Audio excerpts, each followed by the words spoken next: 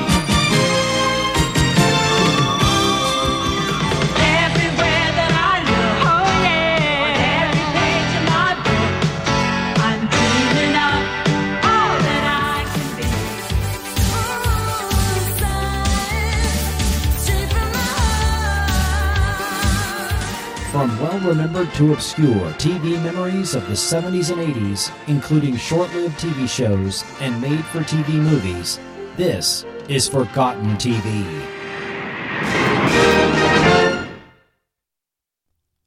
Welcome to Forgotten TV. I am your host, Chris Cooling. Forgotten TV is an independent listener-supported podcast. You can support Forgotten TV through Patreon or PayPal and become a producer of the show. This episode of Forgotten TV was executive produced by Joshua Driscoll, Will Welton, and Doc Pinko. The DVD used was provided by listener Kenneth Taylor. Stay tuned at the end to find out how you can support the podcast. Thanks to all for your support of Forgotten TV.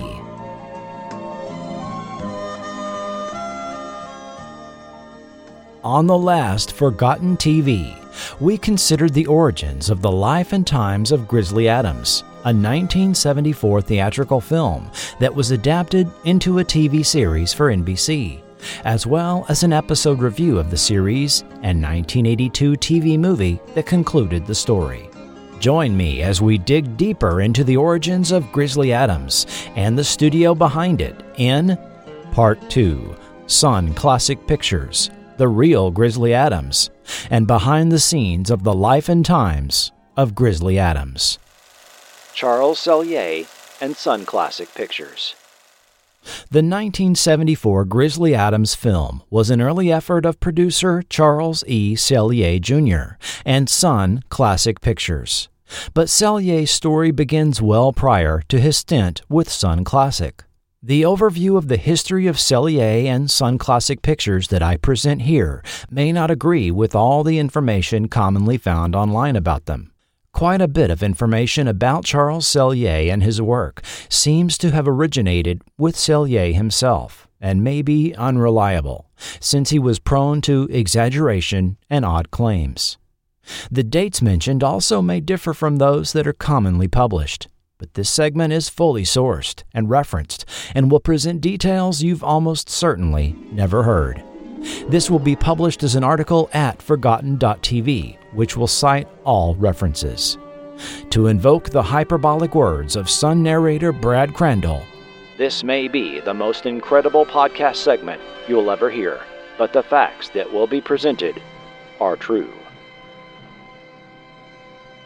Sellier was born into a Roman Catholic family in 1943 and grew up in Denver, showing an interest and aptitude in photography, with his first job being a darkroom technician. In the wake of his parents' divorce at the young age of 12, he converted to the Church of Jesus Christ of Latter-day Saints, commonly known as the Mormons. Dropping out of school in 10th grade, he and his high school girlfriend married when they were both 15 years old. Sellier became a technician and salesman for a film supply company in Denver, and by 21 was earning an incredible $65,000 salary, the equivalent of over $500,000 today. In later years, he claimed to have become fascinated with the new world of information processing, being made possible by computer technology during this time. At 26, he formed his own company, Creative Visual Dynamics, making industrial films, TV commercials, and travelogues. 2 years later, CVD constructed a production facility in a Denver suburb that enabled them to do in-house commercial film editing and processing at 1/5 the average national cost. Sellier eventually tried his hand at making a theatrical motion picture using funds from private investors. The Brothers O'Toole, a comedy western starring John Astin and Lee Merriweather, began filming near Canyon City, Colorado, in October 1972. When they're playing cards for money, they don't like too good a winner either. It's time for action. This is the time to run. John Astin had kind words for CVD. "I really can't say enough kind things about these people and their film. Somehow, I feel that CVD is going to revolutionize the movie industry, and I'm happy to have been a little part of it." With positive press and a theatrical film on the way, Sellier was able to swing a $6 million 12-picture deal with a New York investment firm. The films would be G-rated, feature-length, shot on location in Colorado, and would be produced over the next 2 years. In April 1973, during post-production of Brothers O'Toole, Sellier's CVD company was acquired by Salt Lake City studio American National Enterprises. Not to be confused with American International Pictures, known for teenage exploitation films and sci-fi monster movies in the 1950s. A&E were primarily known for such films as Alaskan Safari and Cougar Country, nature documentaries told in a narrative style, marketed under the banner Rainbow Adventure Films. A&E was also known for a non-traditional theatrical distribution practice we'll come back to. Prior to Sellier coming on board, A&E had also dipped its toe into pseudo-documentaries, such as Bigfoot, Man or Beast, which notably introduced the infamous Patterson-Gimlin film to audiences, and Encounter with the Unknown, narrated by Rod Serling. After merging with A&E, Sellier signed a second production deal, this time with Vidtronics, for a 12-picture combination theatrical and television syndication package. These films would continue A&E's exploration of the paranormal, with each film named after a sign of the zodiac and focusing on a different paranormal topic. Meanwhile, the Brothers O'Toole opened in May in Colorado and also played in Utah, Florida, Texas, Wisconsin, and a cluster of New England states during its initial run. Characterized in puff pieces at the time as a hit film, I can find no box office information on it at all, and years later, Sellier expressed disappointment at its performance, as he told researcher Gary Edgerton in 1982. "What I discovered is that there is a lot more to making a theatrical picture than a script, a location, and some actors. I just discovered that there is a lot more to the movie business than met the eye. Obviously, my first picture was a failure, a very painful failure to me because it cost a lot of money and I raised a lot of money on it. I was interested in not having it happen again. It was such a negative experience for me. So I began to analyze the elements of what is a film, and what are you trying to achieve, and so forth. Well, that became a very complex thing. It took me many years." Sellier thus became quite interested in pre-release audience testing and research, something Hollywood had done in one form or another since the days of silent film. But he had plans to apply this type of research before a film even began production. One benefit now available to Sellier was A&E's research and marketing department, which began to adopt the use of computers for not only keeping daily accounting records of production expenses, but also to tabulate the extensive pre-production research he began implementing. By the beginning of 1974, Sellier claimed of A&E, "We're the only ones in the business to use computers. It tells us how much we can spend, who our potential audience is, what time of year is best to release a movie, and what to expect in grosses from different theaters in an area. Sellier was excited to apply his methods of research to his next project, the docudrama Pieces of Eight, to be filmed in Florida in the summer of 1974. But he found himself snatched from A&E by rival Utah film studio Sun Classic Pictures. The history of Sun Classic is also tied to A&E. In 1971, Raylan Jensen, who had managed film distribution for A&E, broke off and joined a competing studio. Mel Hardman Productions, MHP, had been founded by Mel Hardman in 1965. Hardman had worked as the cinematographer for A&E's Cougar Country. Together with Hardman, Jensen formed Sun International, initially as a distribution company subsidiary of Mel Hardman Productions. One financier of MHP, Patrick Frawley, increased his stake in the company to the point of becoming majority shareholder, owning 80% of company stock. Frawley, a staunch anti-communist Catholic and supporter of far right-wing causes, had used his profits from developing the Papermate ballpoint pen to purchase controlling interest in everything from the Schick Razor Company to Technicolor. Yes, the very company who had pioneered a proprietary three-color process of film development and provided this service to Hollywood studios. Patrick Frawley's acquisition of MHP was part of his burgeoning media empire. He had founded the Twin Circle Publishing Company as a subsidiary of Schick.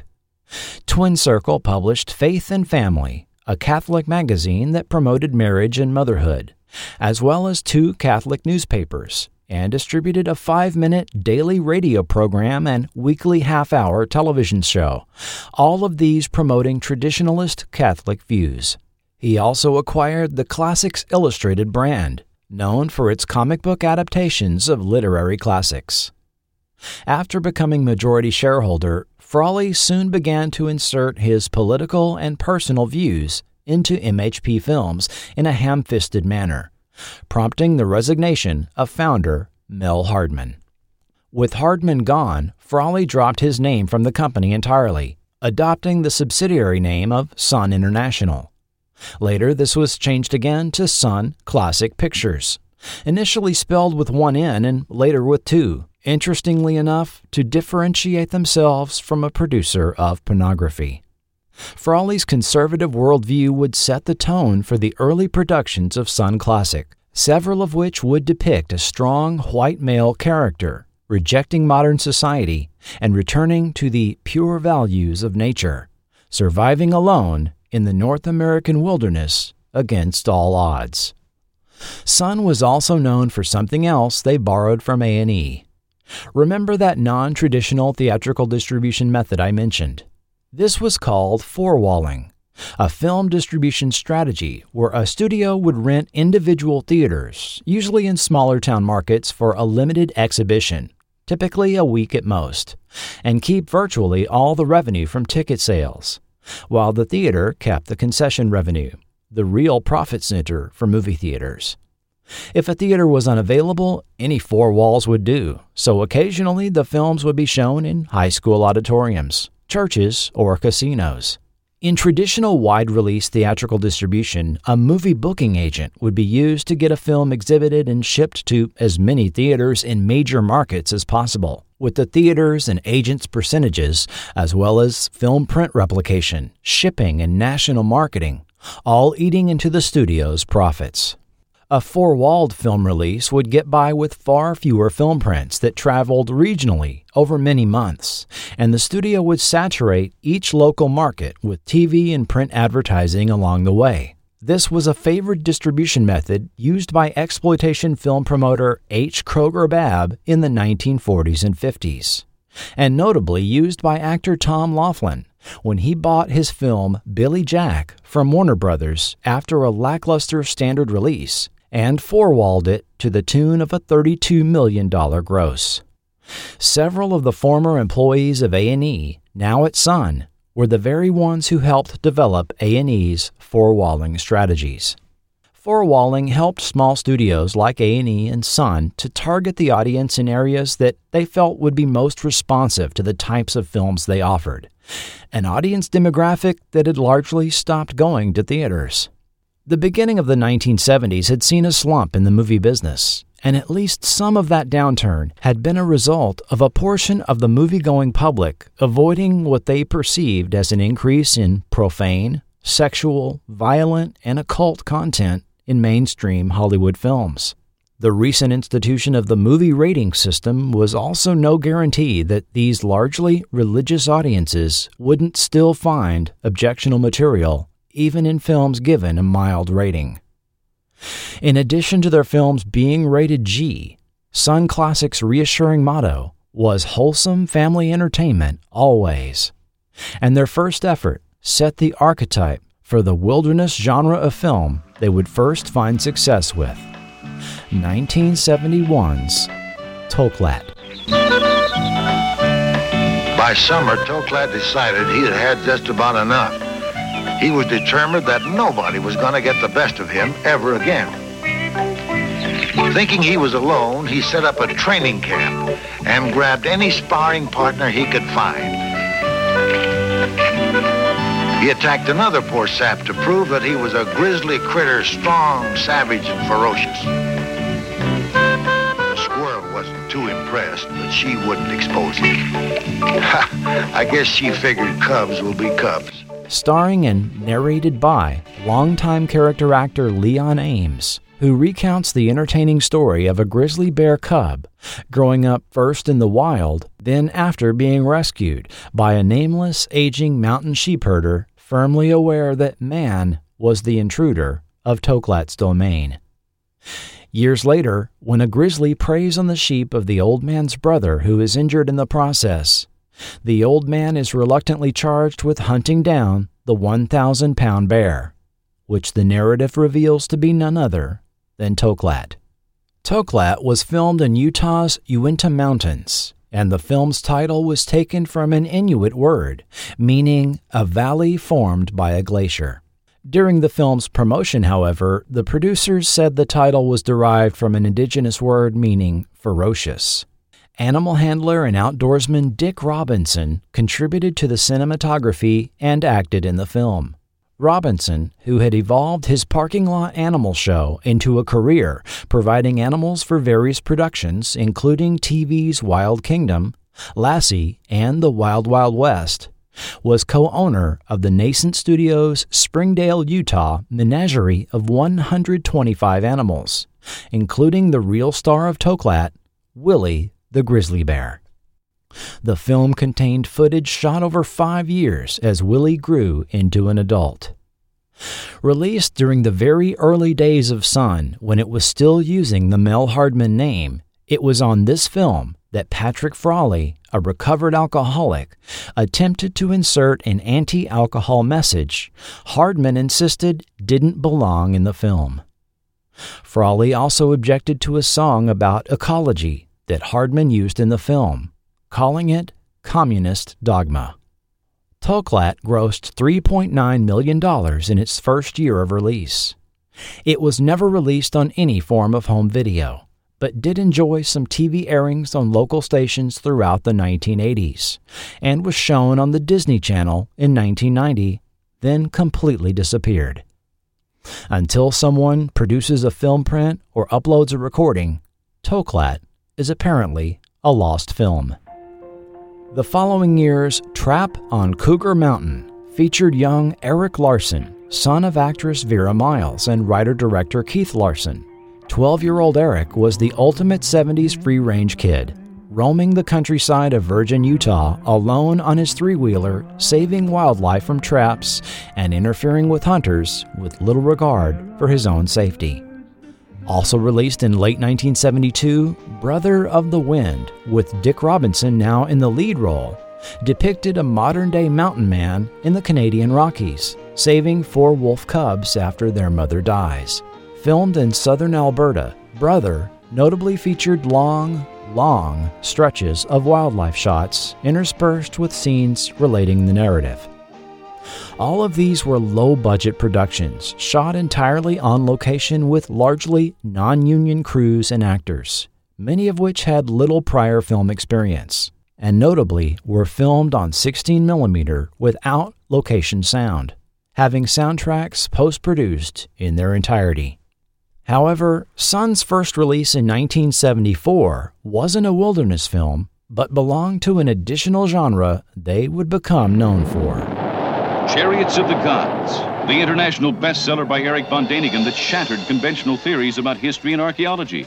Now, Sun International brings it to the screen in a startling new film. Chariots of the Gods explores von Däniken's controversial and explosive theory that beings from other galaxies visited Earth in ancient times.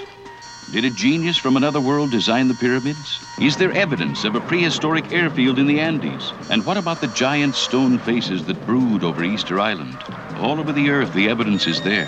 For an intriguing, fascinating, mind-opening experience, see Chariots of the Gods, rated G.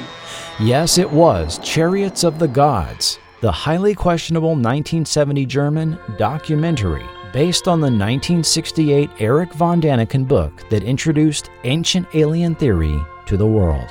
Chariots had already been shown on U.S. television in January 1973, repackaged as In Search of Ancient Astronauts and narrated by Rod Serling. But this didn't stop Sun from picking up U.S. theatrical distribution rights and running it using A&E's tried-and-true four-walling technique, collecting a cool $12.5 million. Sun also snatched up the distribution rights for the 1971 Richard Weiner film The Devil's Triangle, narrated by Vincent Price, and often ran it with Chariots as a double feature. This is when Charles Sellier, along with several others, left A&E and moved from Denver to Salt Lake City to join Sun Classic in June 1974. Bringing with him his newfound obsession with audience concept testing, Sellier immediately went to work, having computers installed at Sun 4 years before Jimmy Carter would install any at the White House, and analyzed which moviegoers were buying tickets for Chariots of the Gods. When their data showed uneducated adult males were the most interested, they focused television advertising on programs that met that demographic, such as The $6 Million Man. Also finding a great deal of public fascination in a variety of unexplained phenomena, this would heavily influence a shift in the type of films they would be known for releasing. But those would have to wait, as Sellier's first film project for Sun would be none other than The Life and Times of Grizzly Adams. In the summer of 1973, on the heels of the success of Brother of the Wind, Dick Robinson had signed with Sun to create 2 Grizzly Adams films, featuring himself in the title role. Robinson, who was making films for both A&E and Sun, had worked with Sellier making the Coyote film Birth of a Legend, when Sellier was still at A&E. The details of this I'll cover in an upcoming segment, but suffice to say that Sun executives were not pleased with what had been filmed, and Sellier completely took over the Grizzly Adams production, scrapping Robinson's film and producing an entirely new version featuring an animal handler that had been discovered by Patrick Frawley on another film being shot in Alberta. Legend tells that in the far north, about every 100 years, winter is so severe in the high mountains that no living thing can survive. During this coldest of winters, the wildest animals, among them the Siberian tiger, come down from the mountains in search of food and to escape the bitter cold. These huge predators follow the caribou herds and make their way southward in 2 directions, to Manchuria and India and toward Alaska. These extreme winters begin, according to the legend, when the north wind blows. When the North Wind Blows, a continuation of Sun's wilderness formula, broke in mid-November in smaller Pennsylvania and Ohio markets. For this film, Sun enlisted Stuart Raffle, who had supervised the wild animal sequences in Disney's Lieutenant Robin Crusoe, USN, Dr. Dolittle, and the Ron Ely Tarzan series. Also appearing in Northwind was an unknown actor and animal trainer that had appeared in a handful of biker films by the name of Dan Haggerty, who would be enlisted as Sun's new Grizzly Adams. While Sun would release a couple more wilderness films, The Adventures of Frontier Fremont in 1975, again with Haggerty, and Guardian of the Wilderness in late 1976, starring Denver Pyle, the remaining majority of their 1970s film lineup would represent a shift to what Variety would call speculation films. Taking a cue from the enormous success of Erich von Daniken's book, Charles Sellier shrewdly managed to retain the rights to adapt each screenplay he produced into a book. Thus, a tie-in paperback from Bantam Books was released in conjunction with most films Sun produced or distributed, starting with Grizzly Adams going forward. While these books would carry Sellier's name as author and often give the impression that the movie was based on the book, proclaiming now a major motion picture, they were in fact ghost-written adaptations of screenplays already in production.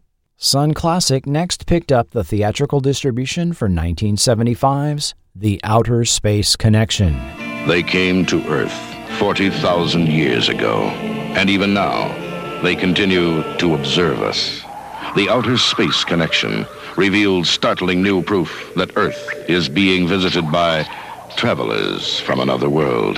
The Outer Space Connection, an astonishing motion picture experience, based on the controversial bestseller that boldly unlocks the secret of our universe. Experience The Outer Space Connection from Sun International.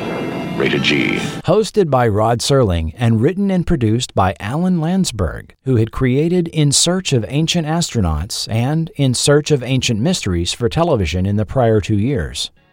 2 years later, Landsberg continued exploring mysterious phenomena on television with the popular syndicated series In Search Of.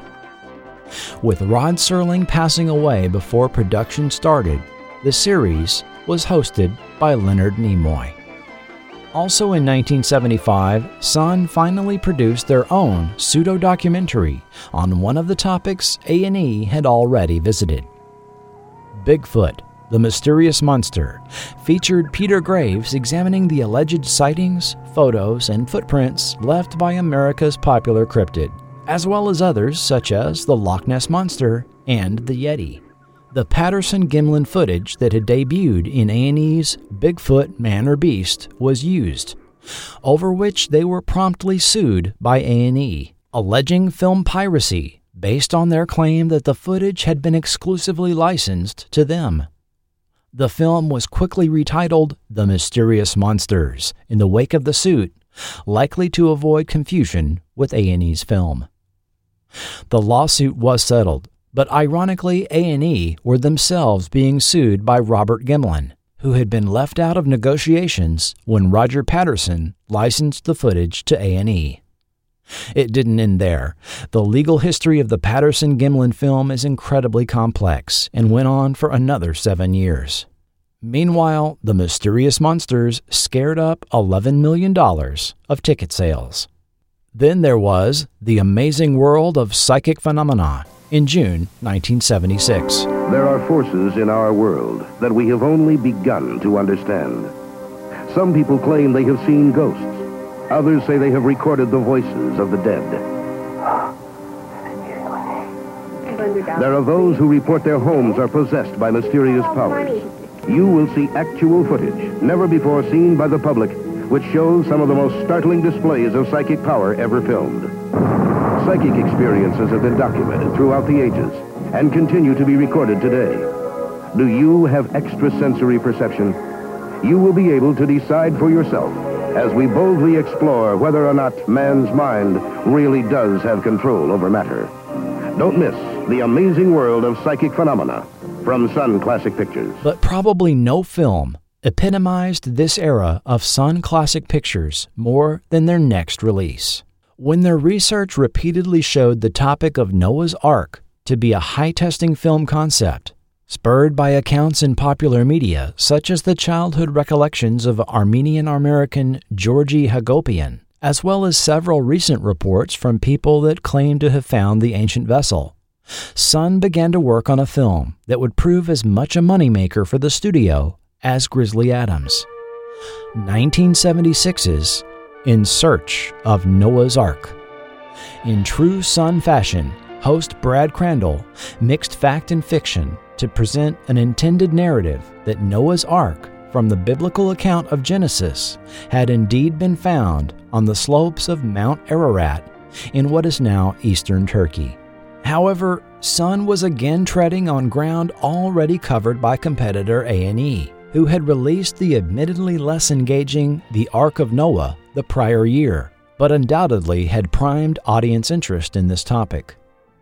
Unlike A&E's drier version, Sun's $360,000 production filmed dramatic recreations of the biblical account, using their menagerie of animals, as well as some 40 to 50 actors.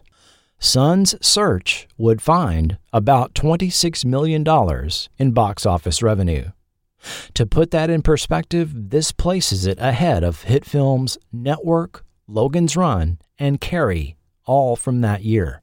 A footnote here, the film's topic was revisited years later in the Sellier-produced 1993 CBS TV special, The Incredible Discovery of Noah's Ark, hosted by Darren McGavin. During the production of this TV special, Sellier's production company found itself the victim of what we would now call a troll. Presented uncontested in the special were the claims of George Jamal, who showed what he called sacred wood from the Ark, the supposed product of a tragic expedition said to have claimed the life of his friend.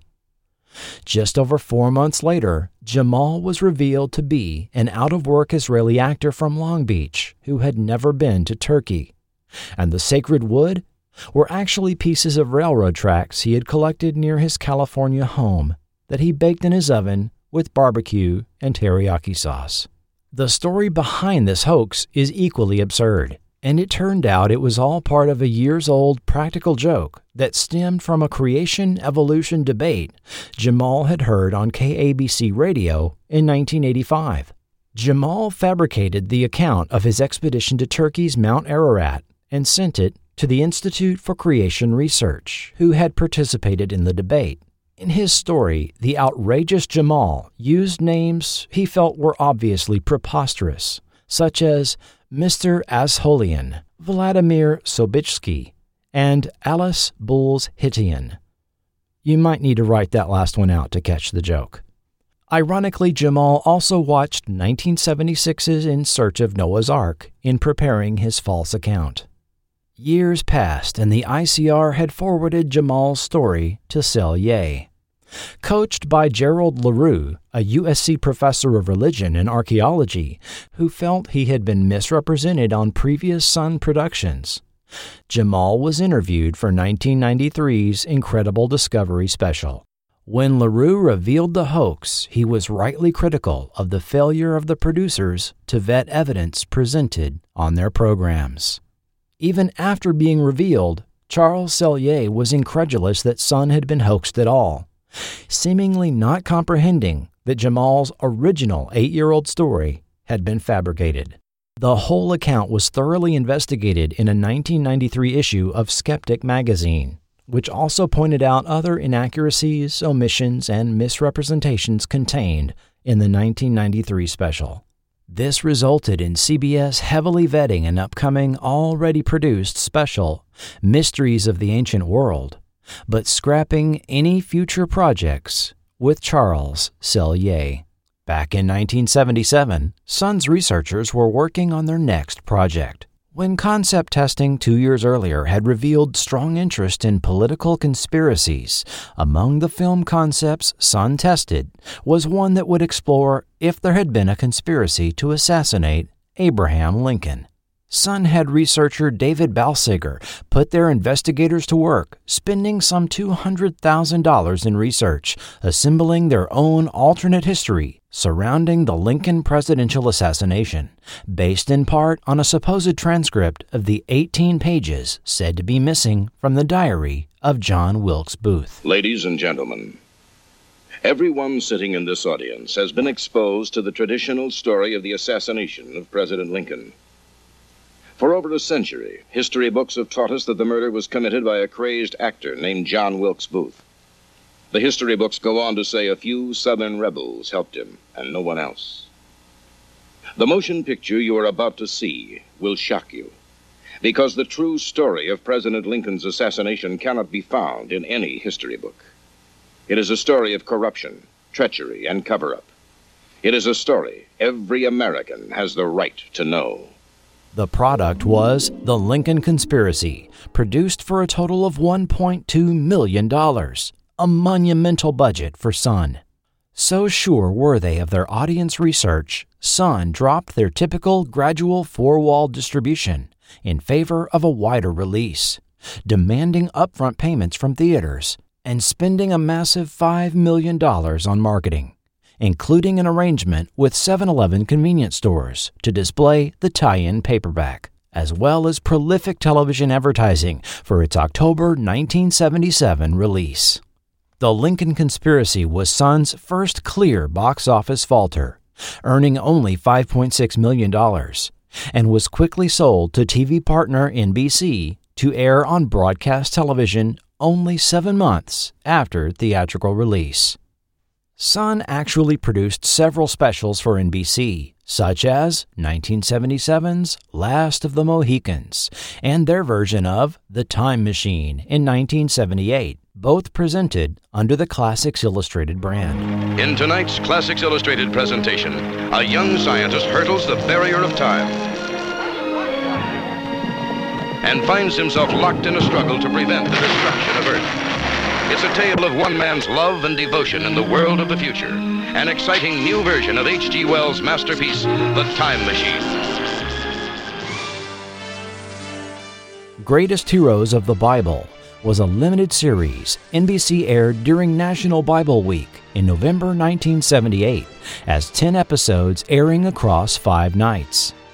The series would return in late spring with 7 more one-hour installments. Classic TV fans that seek out the episodes will be delighted to see Mark Leonard, Frank Gorshin, Robert Culp, Gene Barry, David Burney, Victoria Principal, Barry Williams, Eve Plum, Don Most, and William Daniels all make appearances. Mike M. attached this comment at the bottom of a Diabolique article on Sun Classic, which gives us an idea of what it was like on this Sun production. I worked on a Sun Classic production, Greatest Heroes of the Bible, in Utah and Arizona in the late 1970s. Was an extra in several segments, made $25 a day. I didn't really know it at the time, but it was the cheapest production you could imagine, and us extras were put into danger on a regular basis. Things that might have gotten a production shut down now were shrugged off because it was the 70s and people needed the money. Half the extras were Navajos, and maybe a quarter were rural Mormons.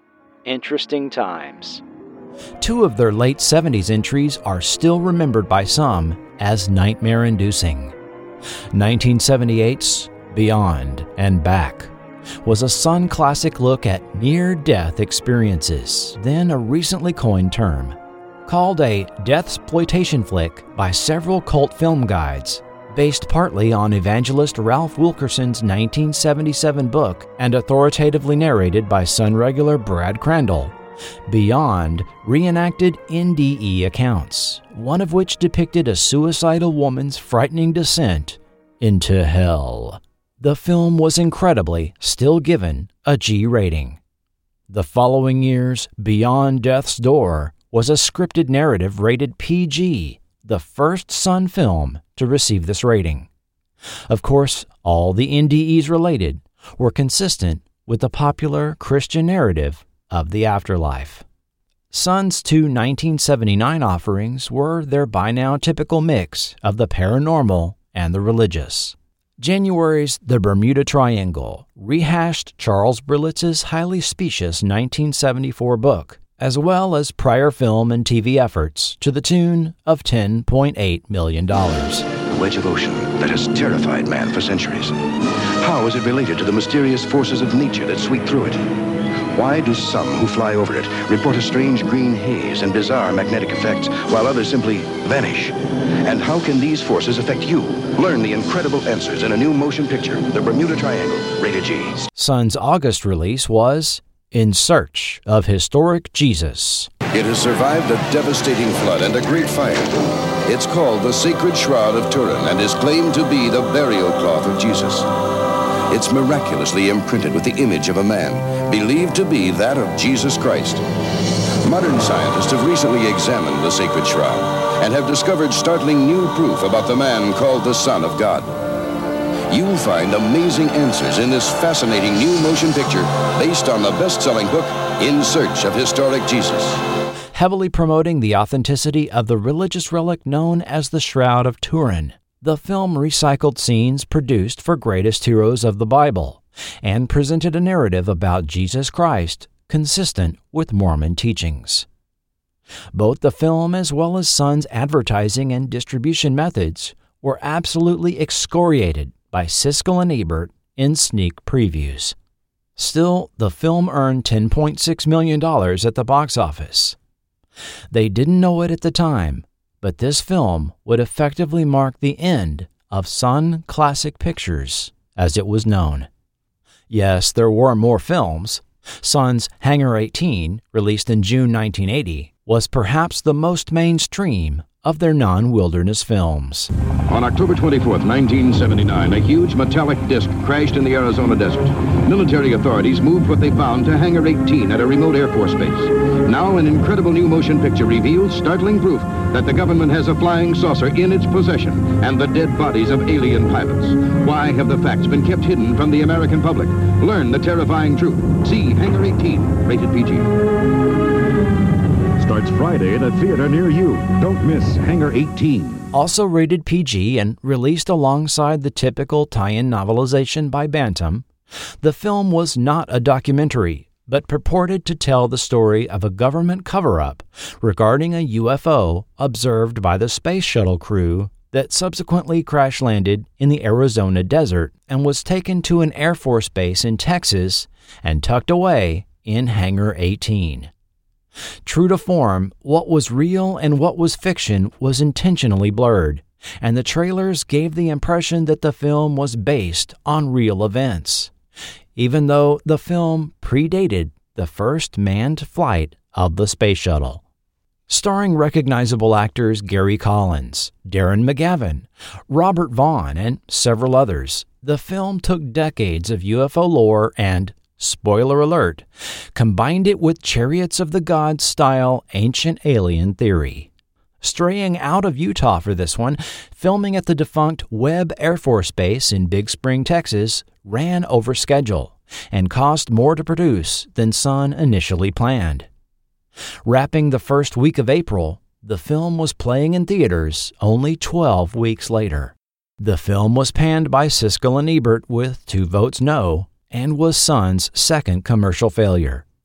Sun's biggest film yet, Hangar 18, was made on a reported budget of between $5 and $11 million, depending on the source you read, but grossed short of $6 million and was quickly sold to pay TV channels, where it debuted less than a year after theatrical release. Relying on their typical practice of TV ad saturation, they didn't even seem to release a press kit with artwork for this film, with all newspaper theater listings simply listing the film in plain text. And the one-sheet movie poster was a very lackluster design. Even though Sun had commissioned accomplished artist Tom Chantrell to do full movie art for the print materials, they only used the single element of 3 of the actors peering into what is perceived to be the door of the UFO, surrounded by a sea of black and large credits emphasizing the lead actors. Chantrell's full artwork was seen on the UK quad sheets and, years later, on DVD covers. Perhaps Sun bit off more than they could chew with Hangar 18, or its UFO conspiracy theme didn't appeal as much to their typical audience. Or it was simply steamrollered by box office competitors The Empire Strikes Back, Airplane, and Urban Cowboy, as well as near-universal bad reviews. But by now, the studio was in serious decline due to several factors. Yes, there was the financial failure of Hangar 18, but for years, advertising costs had started to eat into their business model, which depended heavily on TV ad saturation. Sun Executive Vice President Claire Farley had complained as early as 1977 that TV advertising rates had gone up 26%.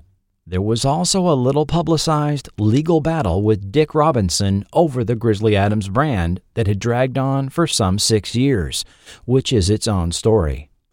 The same summer Hangar 18 was released, Sun and an interest in future releases of their film library were acquired by multimedia conglomerate Taft Broadcasting in a $5 million deal.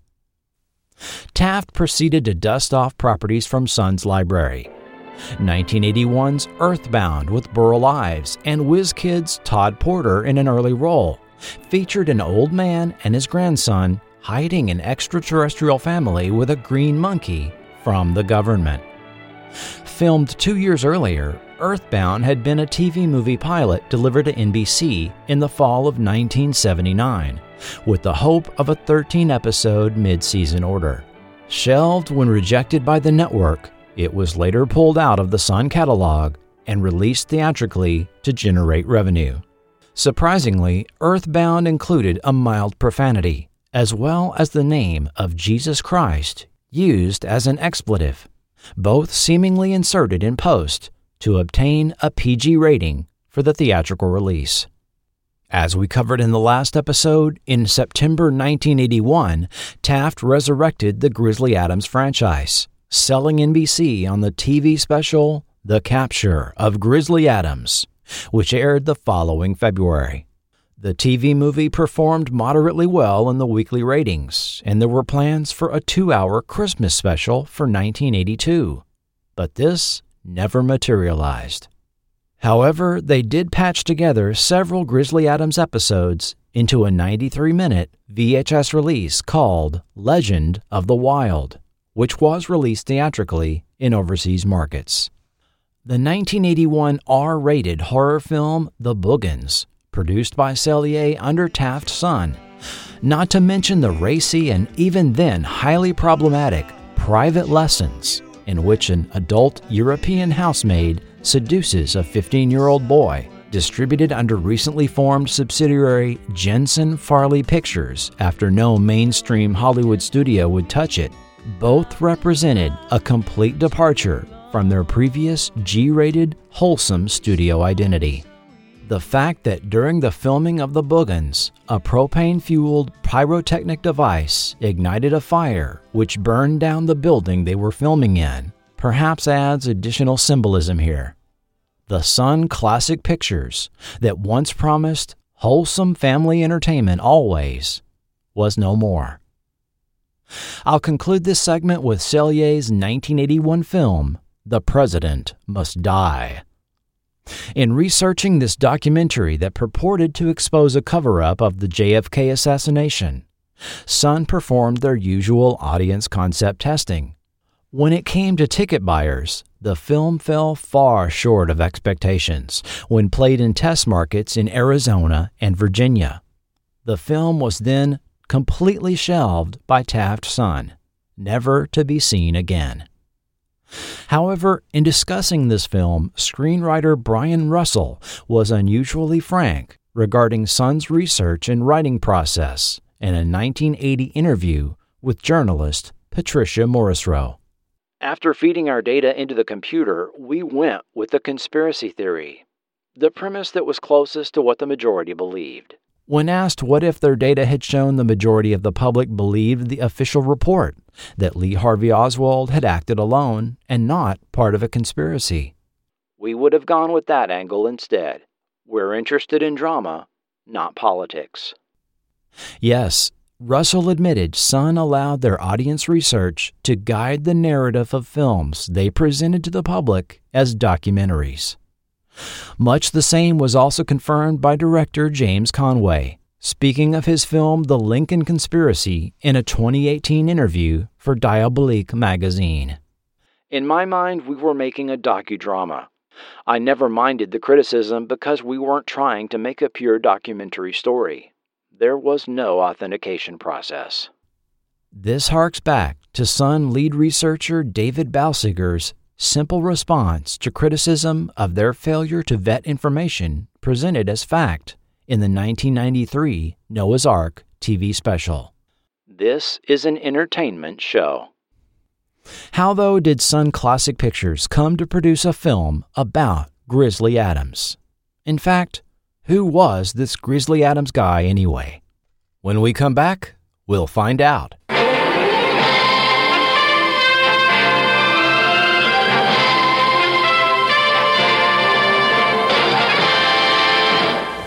Moses fights treacherous forces to lead his people from slavery. In the Ten Commandments, a new drama on greatest heroes of the Bible, Tuesday.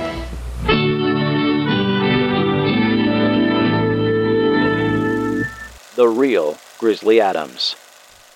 The man that came to be known as Grizzly Adams was born John Boyden Adams in October of 1812 in Medway, Massachusetts, into the same family of Adamses that produced President John Adams and Revolutionary War patriot Samuel Adams. Even so, one of his biographers called Medway, southwest of Boston, a dull New England town. The second eldest of 7 siblings, he preferred the name James growing up. At age 14, his father Eleazar took him to apprentice with the local bootmaker. But by age 21, he had given up the dull shoemaker life of Medway and begun working as a trapper in northern New England forests for a company of showmen in the wildest parts of Maine, Vermont, and New Hampshire. By his own account, he captured panthers, wolves, wildcats, foxes, and other animals for traveling exhibition. However, a serious injury suffered at the jaws of a Bengal tiger from one of these traveling menageries ended his trapping career for the time being. During the long recovery from this mauling, he did have full use of his arms and hands, so he returned to shoemaking for the next 15 years. During this time, he also married and settled down in Brookfield, Massachusetts, having 3 children. In 1849, he got the itch to do some Yankee trading and invested his life savings of at least $6,000 in a business venture. With thousands of men heading west for the California gold rush, he figured many of them would buy footwear, boots in particular, for their journey and for working their claims. Converting his funds into inventory, he had it all shipped to St. Louis, Missouri, which had become a boomtown as the last major city where travelers could buy supplies before heading further west. But when the moored steamboat White Cloud caught fire, it spread to other ships and to the docks, eventually burning up 23 steamboats and 430 buildings in the vicinity of the waterfront. Adams' inventory was a total loss. Just short of 3 weeks later, Adams' father hung himself back in Charlton, Massachusetts. With life in the East now no longer appealing, he left behind his wife and 3 young children to join the gold rush to California. It was not a pleasant journey.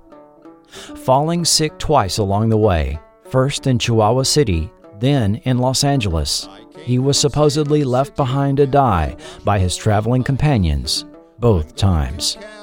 Finally arriving in California's mountain gold country near Stockton, he got involved in gold mining, trading wild game, ranching, and even running a general store. He began using the name of his younger brother, James Capon Adams, as well as William Adams. No one knows why he began using these aliases, but James Capon Adams stuck, and it's likely the name he is best known by today. Things went well in California until they didn't. A rainstorm flooded his mine near Sonora. Rustlers stole all his cattle in a single night. There were disputes over his prospecting claims. Adams found himself in court, mortgaging his properties to pay legal fees. He had had enough of society and the pursuit of wealth.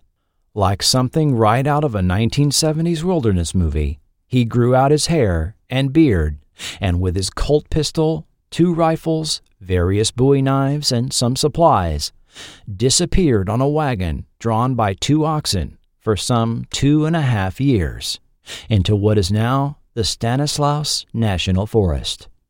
Disgusted with the world and dissatisfied with myself, I abandoned all my schemes for the accumulation of wealth, turned my back upon the society of my fellows, and took the road toward the wildest and most unfrequented parts of the Sierra Nevada, resolved thenceforth to make the wilderness my home and wild beasts my companions. John Adams, 1852. He built a cabin just west of Sugar Pine Creek in the vicinity of modern-day Long Barn, California, about 35 miles northwest of the Yosemite Valley, where he lived in peace with nearby indigenous peoples. Adams' view of the people called Indians was somewhat unusual for the time. While many California mountain men and gold miners had no issue taking advantage of the bounties often placed on the heads or scalps of these tribal peoples, Adams felt differently, even though he called them a rude race of beings, and that some tribes were idle, shiftless, and filthy. He also expressed indignation to hear of the cruelties sometimes practiced toward them. He procured the services of 2 indigenous young men and named them Tuolumne and Stanislaus, after 2 regional rivers, who would accompany him on expeditions and hunts.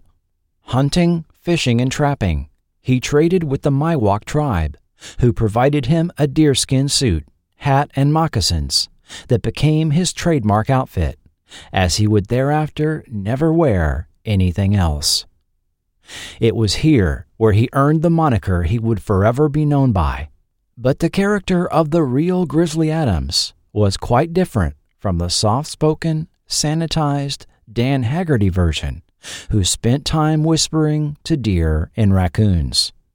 The compilation of articles later written by historian Theodore Hittel that were based on his daily interviews with Adams revealed numerous bloody and extremely visceral encounters with elk, buffalo, wolves, panthers, and yes, bears.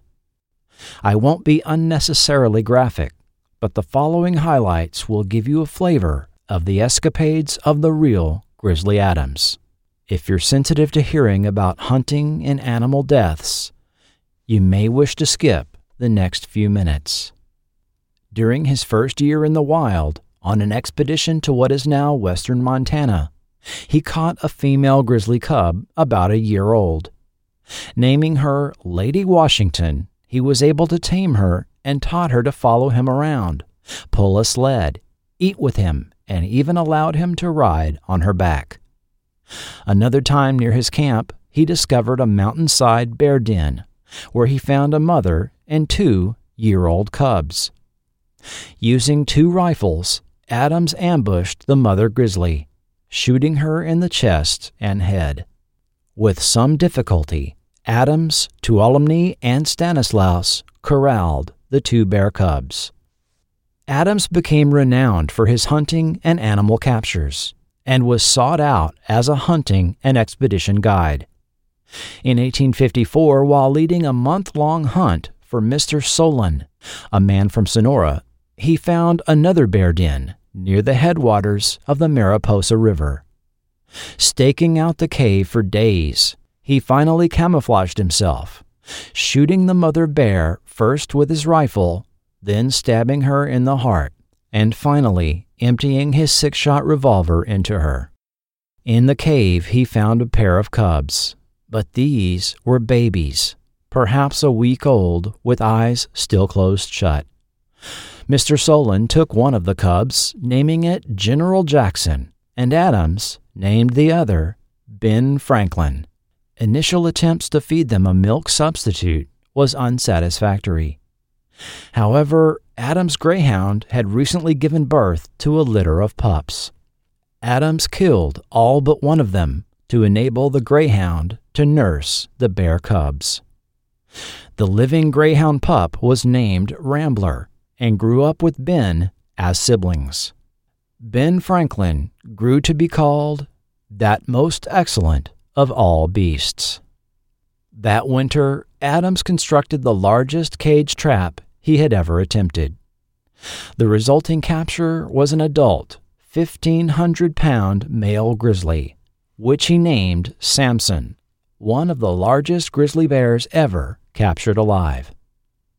During another expedition, Lady Washington had an encounter with a Rocky Mountain grizzly, resulting in a male cub. Adams named the cub General Fremont. In the spring of 1855, leading another hunting trip in the Sierra Mountains, he suddenly came upon a grizzly mother and 2 cubs, which all attacked Adams and his hunting partner.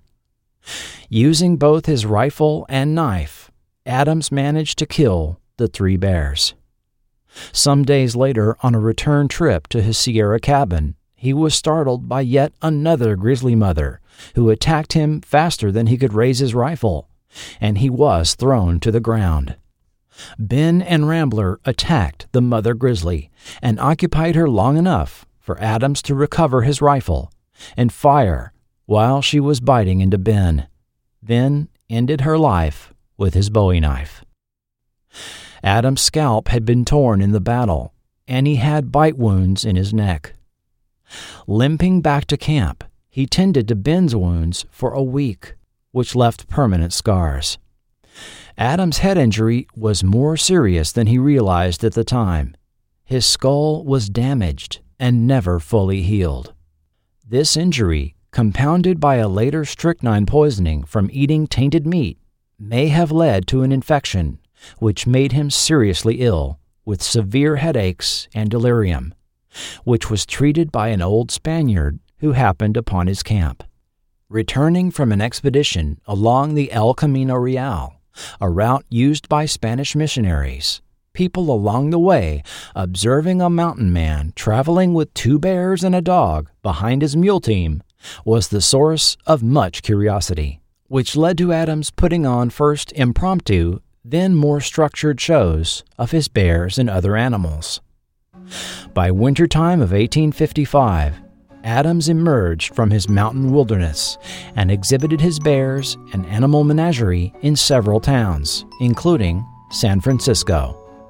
It was here Adams opened his modest basement Mountaineer Museum, charging 25 cents a ticket to see a caged Samson, a chained Ben and Lady Washington, alongside 7 other bears, cougars, and smaller animals.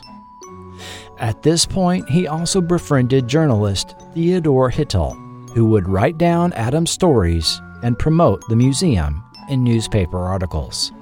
This led to Adams' bears being exhibited in the Pioneer Circus and at McGuire's opulent New Opera House, and he would put on shows in San Francisco for 3 years, often billing himself as Yankee Adams.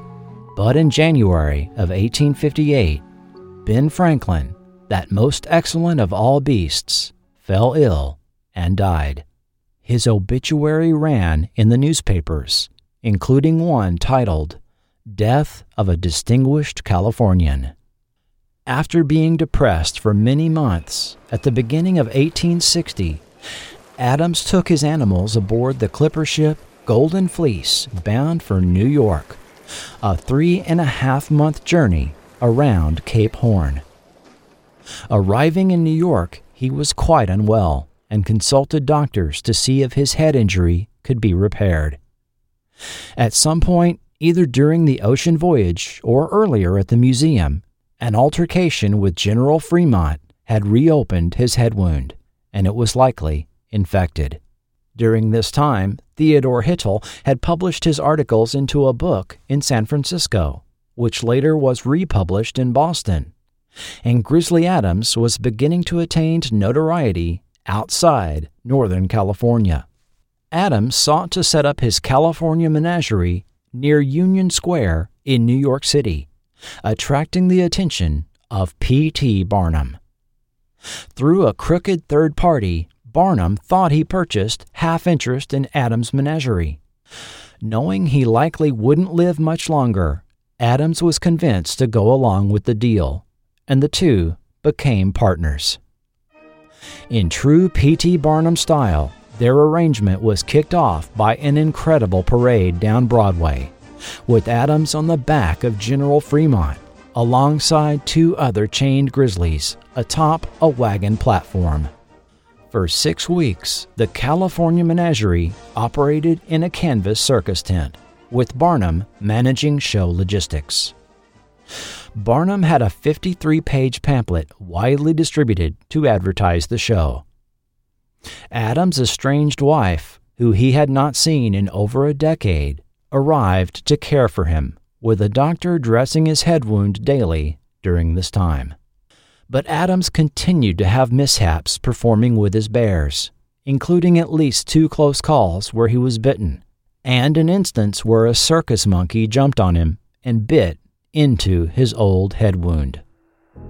When the doctor advised him to begin settling his affairs, Adams sold his menagerie to Barnum outright, but agreed to continue performing for $60 a week for as long as he could hold out, with a $500 bonus at the end of 10 weeks. After fulfilling this arrangement, he traveled home to his wife and daughter in Massachusetts. But during a bumpy carriage ride, fellow passengers were horrified by his head wound spattering blood on the carriage ceiling. At home, on his deathbed, he related to the family minister, "I have attended preaching every day, Sundays and all, for the last 6 years. Sometimes an old grizzly gave me the sermon. Sometimes it was a panther. Often it was the thunder and lightning, the tempest, or the hurricane on the peaks of the Sierra Nevada, or in the gorges of the Rocky Mountains. But whatever preached to me, it always taught me the undying majesty of the Creator." The 48-year-old Grizzly Adams then expired October 25, 1860, 12 days before Abraham Lincoln was elected president. He was buried in his trademark buckskin outfit, and news of his death was printed in newspapers throughout the Northeast.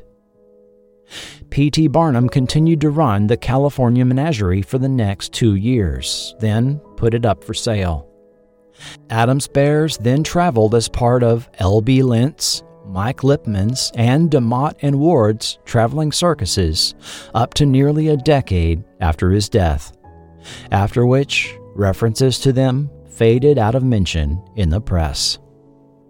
Over the last 5 years of his life, Adams had become one of America's first celebrities, predating the popularity of Buffalo Bill Cody and Mark Twain.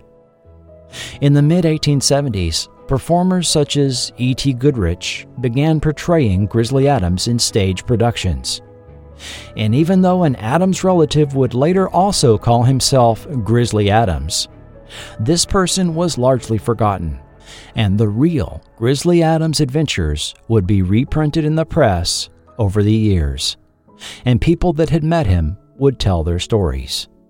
After the generation that could have known him died out, columnists would dig up and rewrite his stories for new readers, keeping the legend alive. In 1910, author George Wharton James listed him as one of his heroes of California.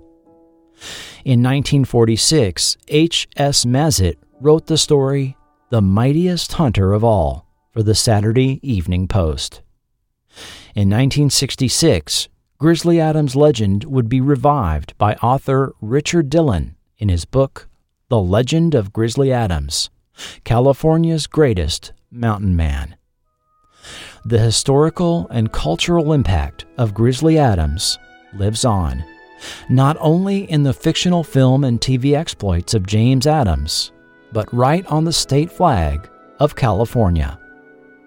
The bear depicted on that flag is commonly thought to be that of Monarch, a captive grizzly once belonging to William Randolph Hearst.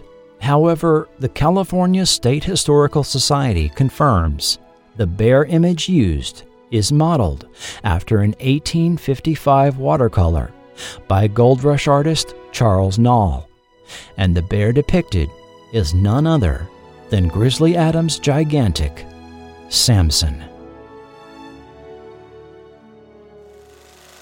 Dick Robinson's Grizzly Adams. You may be surprised to learn Dan Haggerty was not the first person to portray Grizzly Adams in visual media. In 1972, the character made his debut on film, somewhat unexpectedly in The Life and Times of Judge Roy Bean. Starring Paul Newman and directed by John Huston, the film depicted Grizzly Adams in an authentic manner by none other than the director himself. What are you doing there in the middle of nowhere, digging a hole?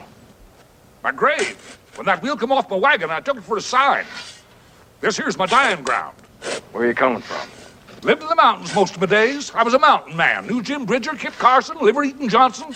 He was a good feller when he started out. Let things get to him, though. Went bad up in the winters. Yeah, a man will do that. What's your name, mister? I'm Grizzly Adams. Direct descendant of John Quincy Adams, 6th President of the United States. His blood is in me. But I went wild as a youth and run away to the mountains. Good life, free life, but cold. So cold I'd go to the bars in winter and lie up with them in their cave. That's why I'm known as Grizzly. I cohabitated with the bars.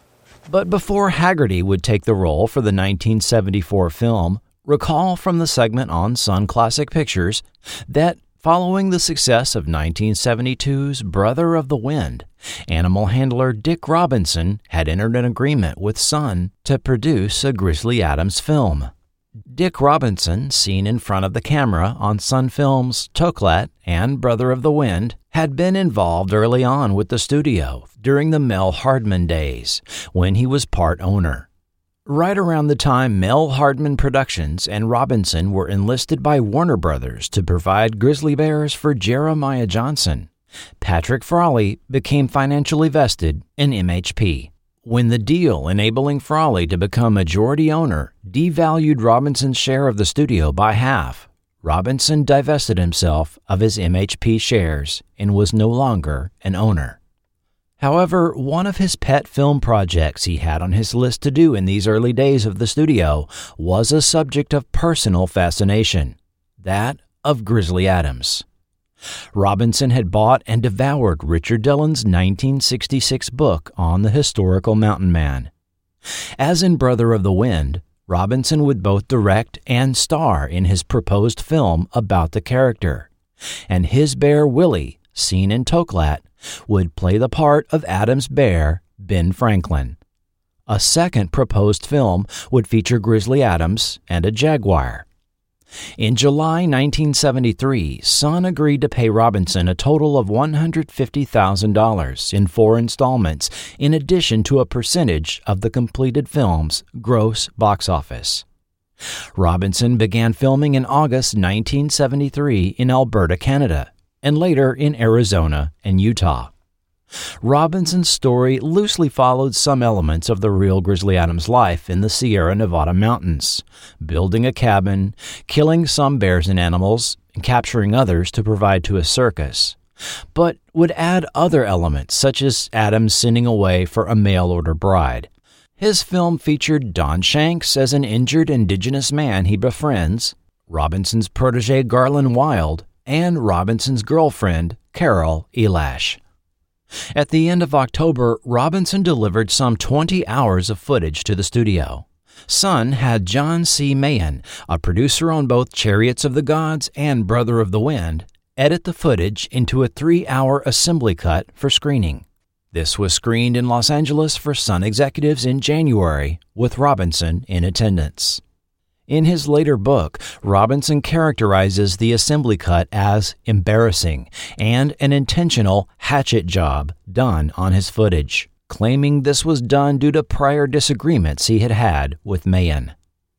Still needing additional footage to complete the film, Sun gave Robinson an additional $35,000 to shoot it. Additional scenes were shot near St. George, Utah in February and March of 1974, at filming locations traveled to in winter by Thiokol Snowcat, a truck-sized enclosed cab vehicle riding on tank-like tracks. It was during the setup for a scene where a grizzly bear was to be filmed emerging from a cave after hibernation that Robinson was injured. His grizzly bear Sunshine was not having a good day and was beginning to be uncooperative to the demands being placed on her. This continued until, well, I'll just read the passage. When she balked, I would up, took a huge breath, and gave her the hardest kick in the ass I ever gave. Sunshine unsurprisingly turned around and bit him in the leg above his boot, knocking him to the ground. Robinson was transported the 3 miles back to the road via Snowcat, then by car 3 miles back to the house they were staying at, then transferred to another car for the trip to the closest hospital. Robinson was treated at the ER in his Grizzly Adams Mountain Man costume, which caused something of a stir at the hospital when personnel kept coming by to see the site. After 3 days of Valium and rest, he went out to finish a scene they needed to shoot.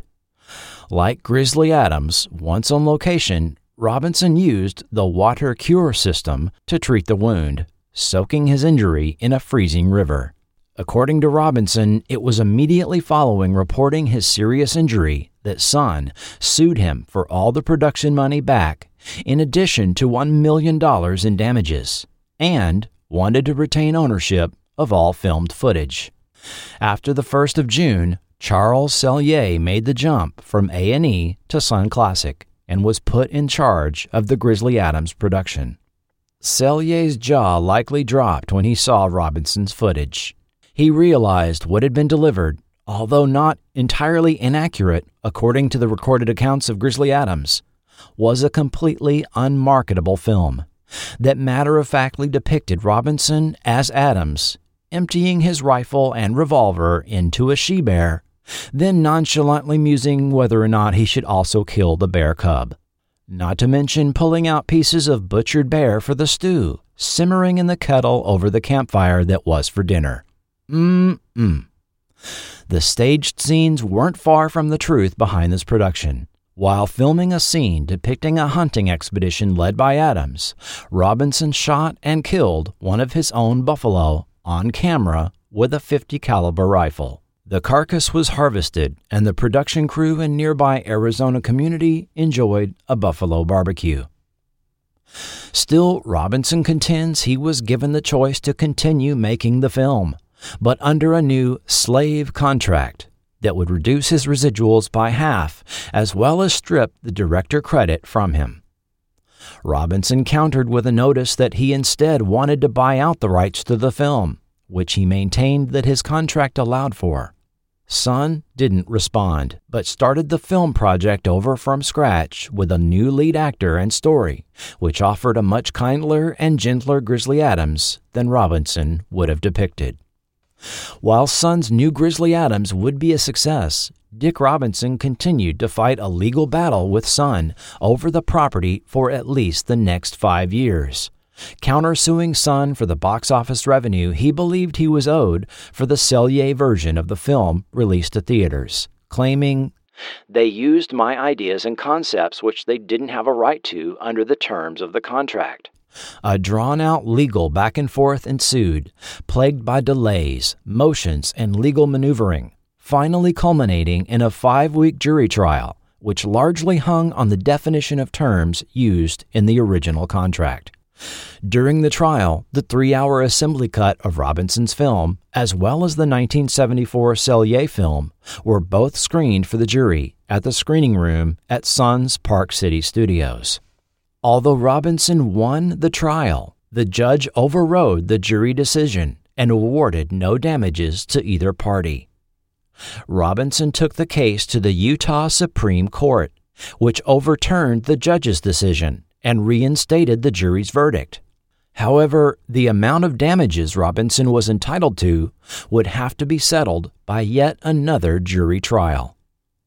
I found no record of another trial, but did find Robinson a decade later claiming he had reached one of the largest settlements in Hollywood history at that time, as well as a financial half-interest in the Grizzly Adams series. Robinson must have also gotten back his filmed footage, for in 1982, he cobbled together his Grizzly Adams footage into a 96-minute film he released on VHS as The Rogue and Grizzly, under his Ranger Rob home video label, which even got sold into TV syndication. Character names were changed so as not to refer to Grizzly Adams, which was quite easily done since the dialogue was entirely added in post-production. At time of recording, the film is viewable on YouTube, and a viewing leaves this podcaster unsurprised that Robinson's project was scrapped and a fresh start was made. Robinson also released some Grizzly Adams series episodes, such as The Renewal and Once Upon a Starry Night, under his Ranger Rob label, with his picture on the back of the case, proclaiming, "Dick Robinson, originator of Grizzly Adams." Whether these were authorized releases is questionable, at least. Robinson went on to write 2 books, Never Kick a Bear in Your Bedroom Slippers in 1980, and Life on the Edge, a pocket-sized paperback in 1990, in which he related stories from his years of animal handling for film and TV. In 1983, he attempted to open a movie studio theme park near Moab, Utah, that would have been themed around his Ranger Rob character and Willie the Bear, but this never materialized. If it hasn't been clear by now, Dick Robinson was quite a character himself. In press interviews, he would relate how actress Loretta Young got him interested in a number of esoteric topics, leading to several eccentric beliefs he held. One of these is most interesting as it relates to our discussion here. For a little-known detail about Dick Robinson is that he believed himself to have been Grizzly Adams in a former life. The last published reference I find to Dick Robinson is in 1991, where he was speaking to Rotary clubs in Utah and Colorado, promoting his books and videos. Following this, Dick Robinson seemed to completely fade from public view. One source told me he last saw Robinson around 1995 at a local Wendy's in the Salt Lake area, living in his car, still selling his books and videos. The casting of Dan Haggerty. Dan Haggerty was born in Los Angeles in 1942 to parents Donald and Ruth Haggerty. They split when he was 3, and custody of Dan was given to his father, who reportedly sent him to military boarding schools for the majority of his early schooling. He was thus never allowed to have a dog or cat as a pet, but grew up admiring the lions during outings to zoos and circuses. Young Dan didn't respond well to the structured life at boarding schools and repeatedly ran away from them. After his father remarried, the family settled in Burbank when he was 16, and he was finally allowed to attend regular high school.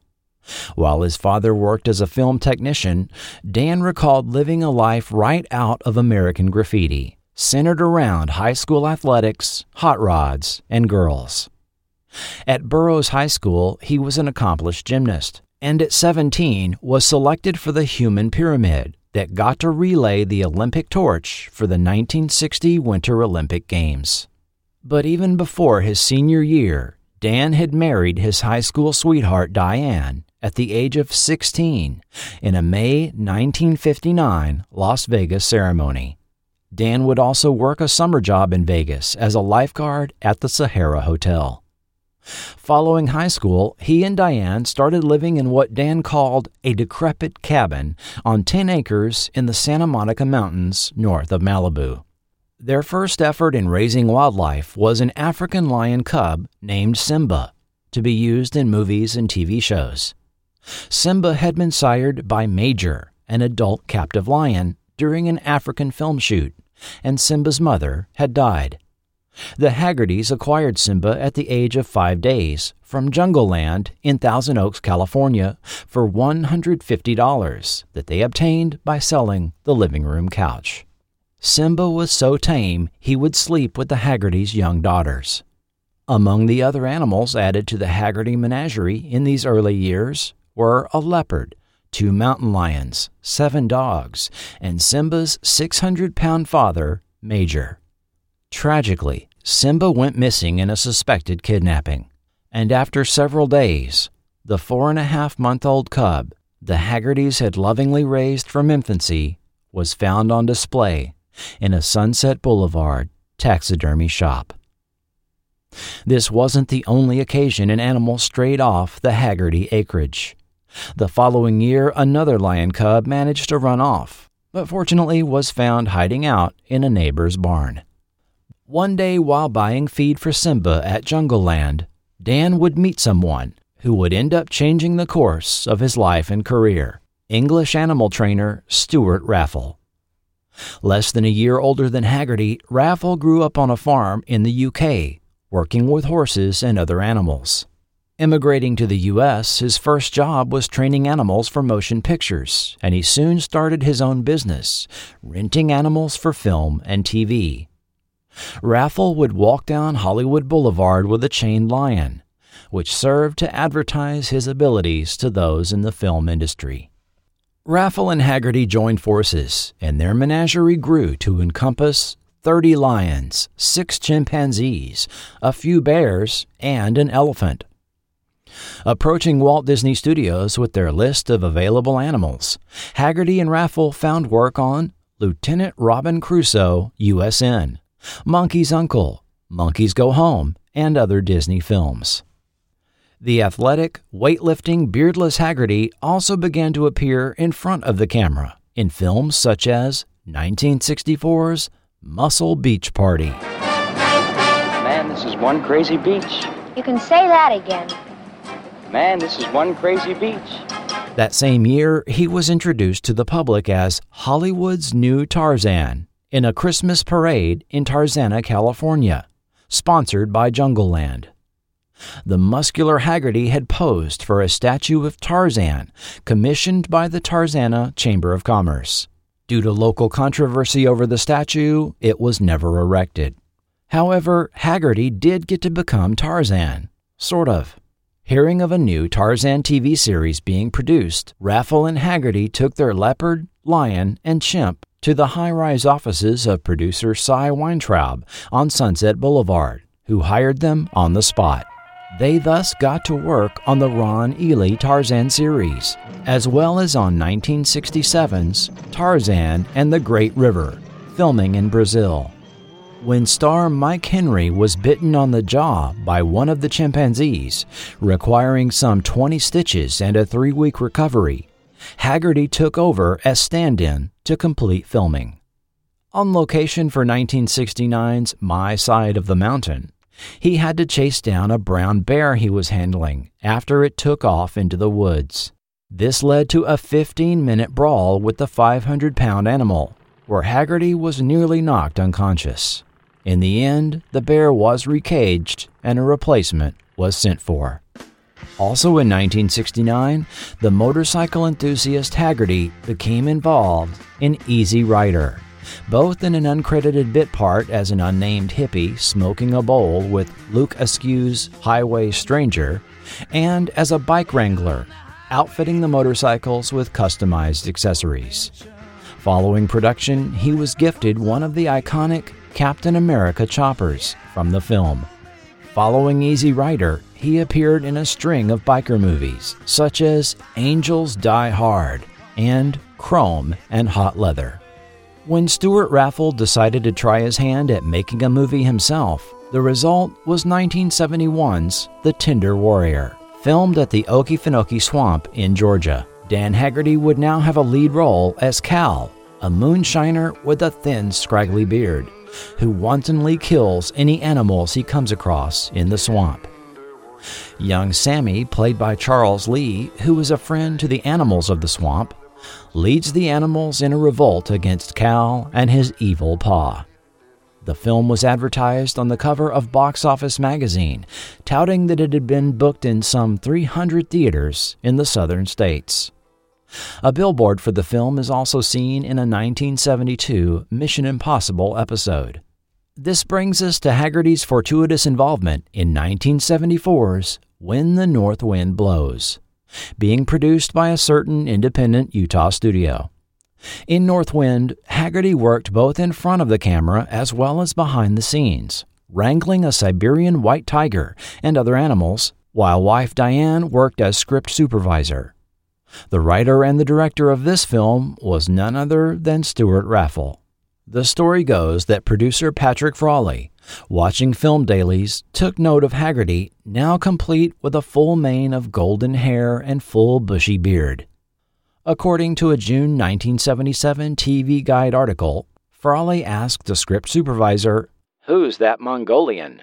Diane Haggerty replied, "That Mongolian is my husband, who is Irish. He's doing bit parts in the picture because the tigers won't listen to anyone else."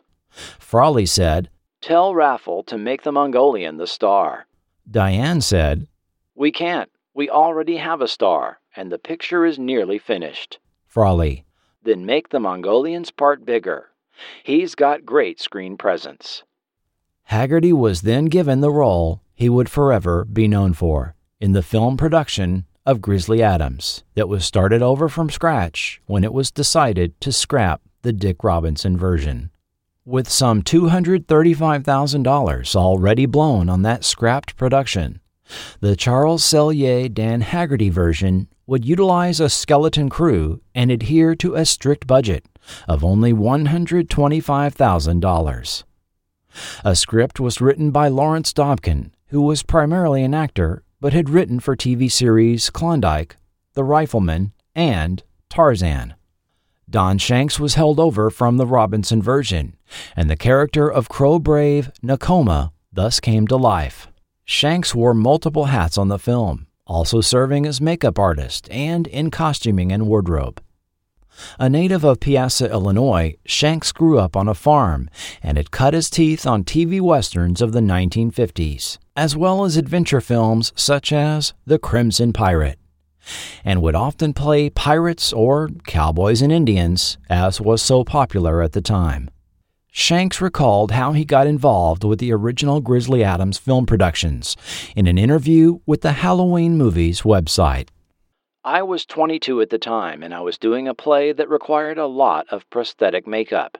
And some people in the audience said that they'd really enjoyed my performance, as I was playing an old man.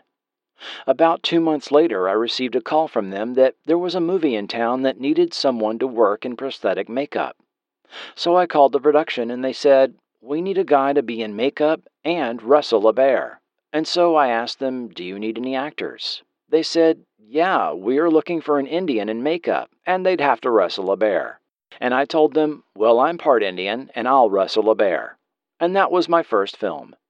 Shanks, who is of Cherokee and Illini descent, appeared in other Sun Classic films in addition to the NBC Grizzly Adams series, and was considered for the role of Tonto in 1981's The Legend of the Lone Ranger, with original Lone Ranger actor Jay Silverheels set to play Tonto's father, but the producers of that film chose to go in another direction for the role.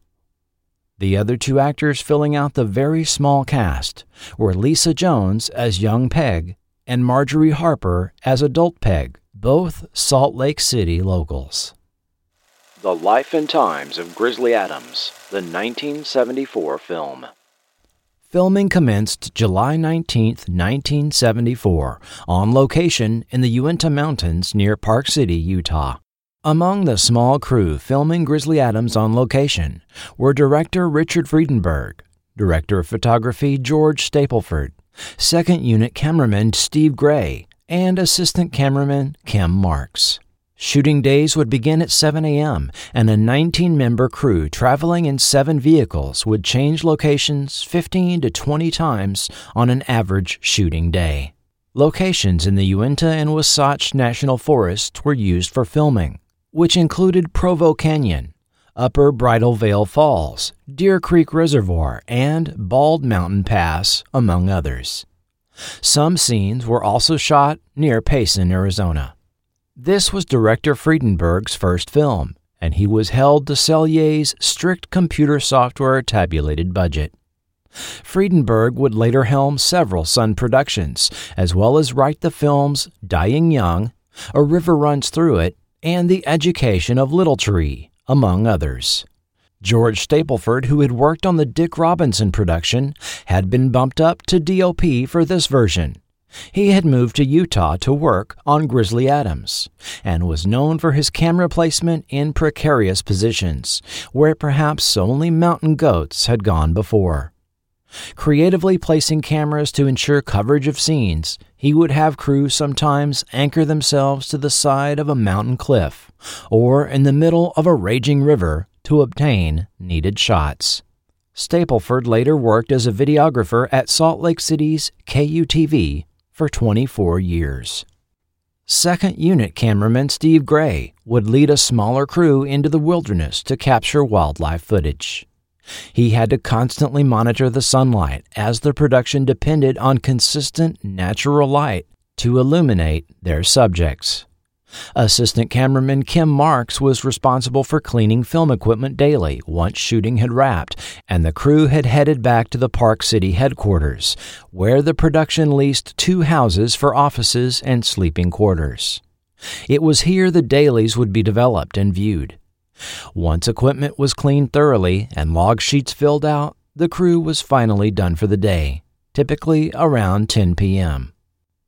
Dan Haggerty would stay at the Skiers Lodge with his 2 older daughters, while wife Diane was back home in L.A. with their youngest daughter.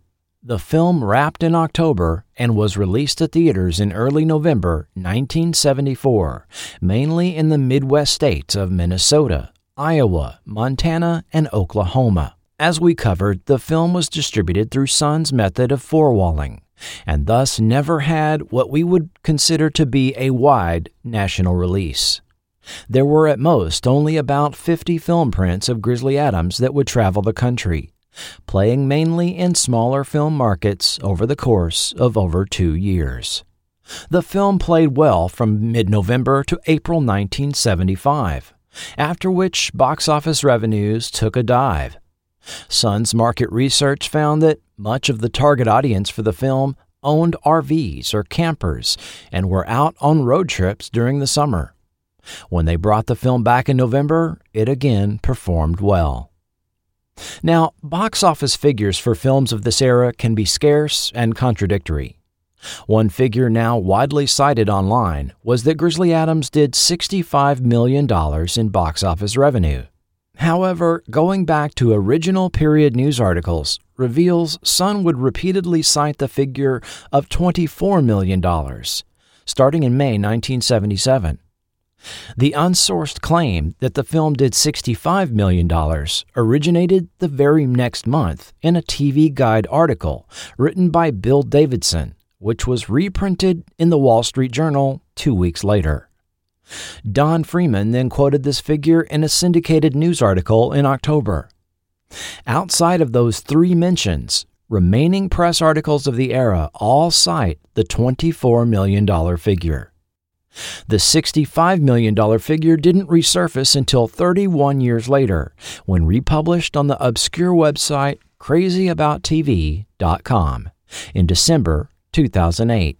When star Dan Haggerty passed away in January 2016, UK newspaper The Telegraph also cited the $65 million figure, which has since been repeated endlessly as established fact. A separate figure of $45 million also appeared in November 2015, reported by the website Deadline, when Grizzly Adams brand owner Todd Swindell teamed with Abrams Artists Agency to handle rights sales of the brand. Deadline does not reference how they calculated the $45 million figure, which is also listed on box office website The Numbers. In 1982, Variety magazine published an official figure of $21,895,000 for the 1974 film. Much of this figure would have been earned during its original run from November 1974 to mid-1977. As this amount was gradually earned across a 2.5-year period, it is unfair to place it in box office film lists for any particular year.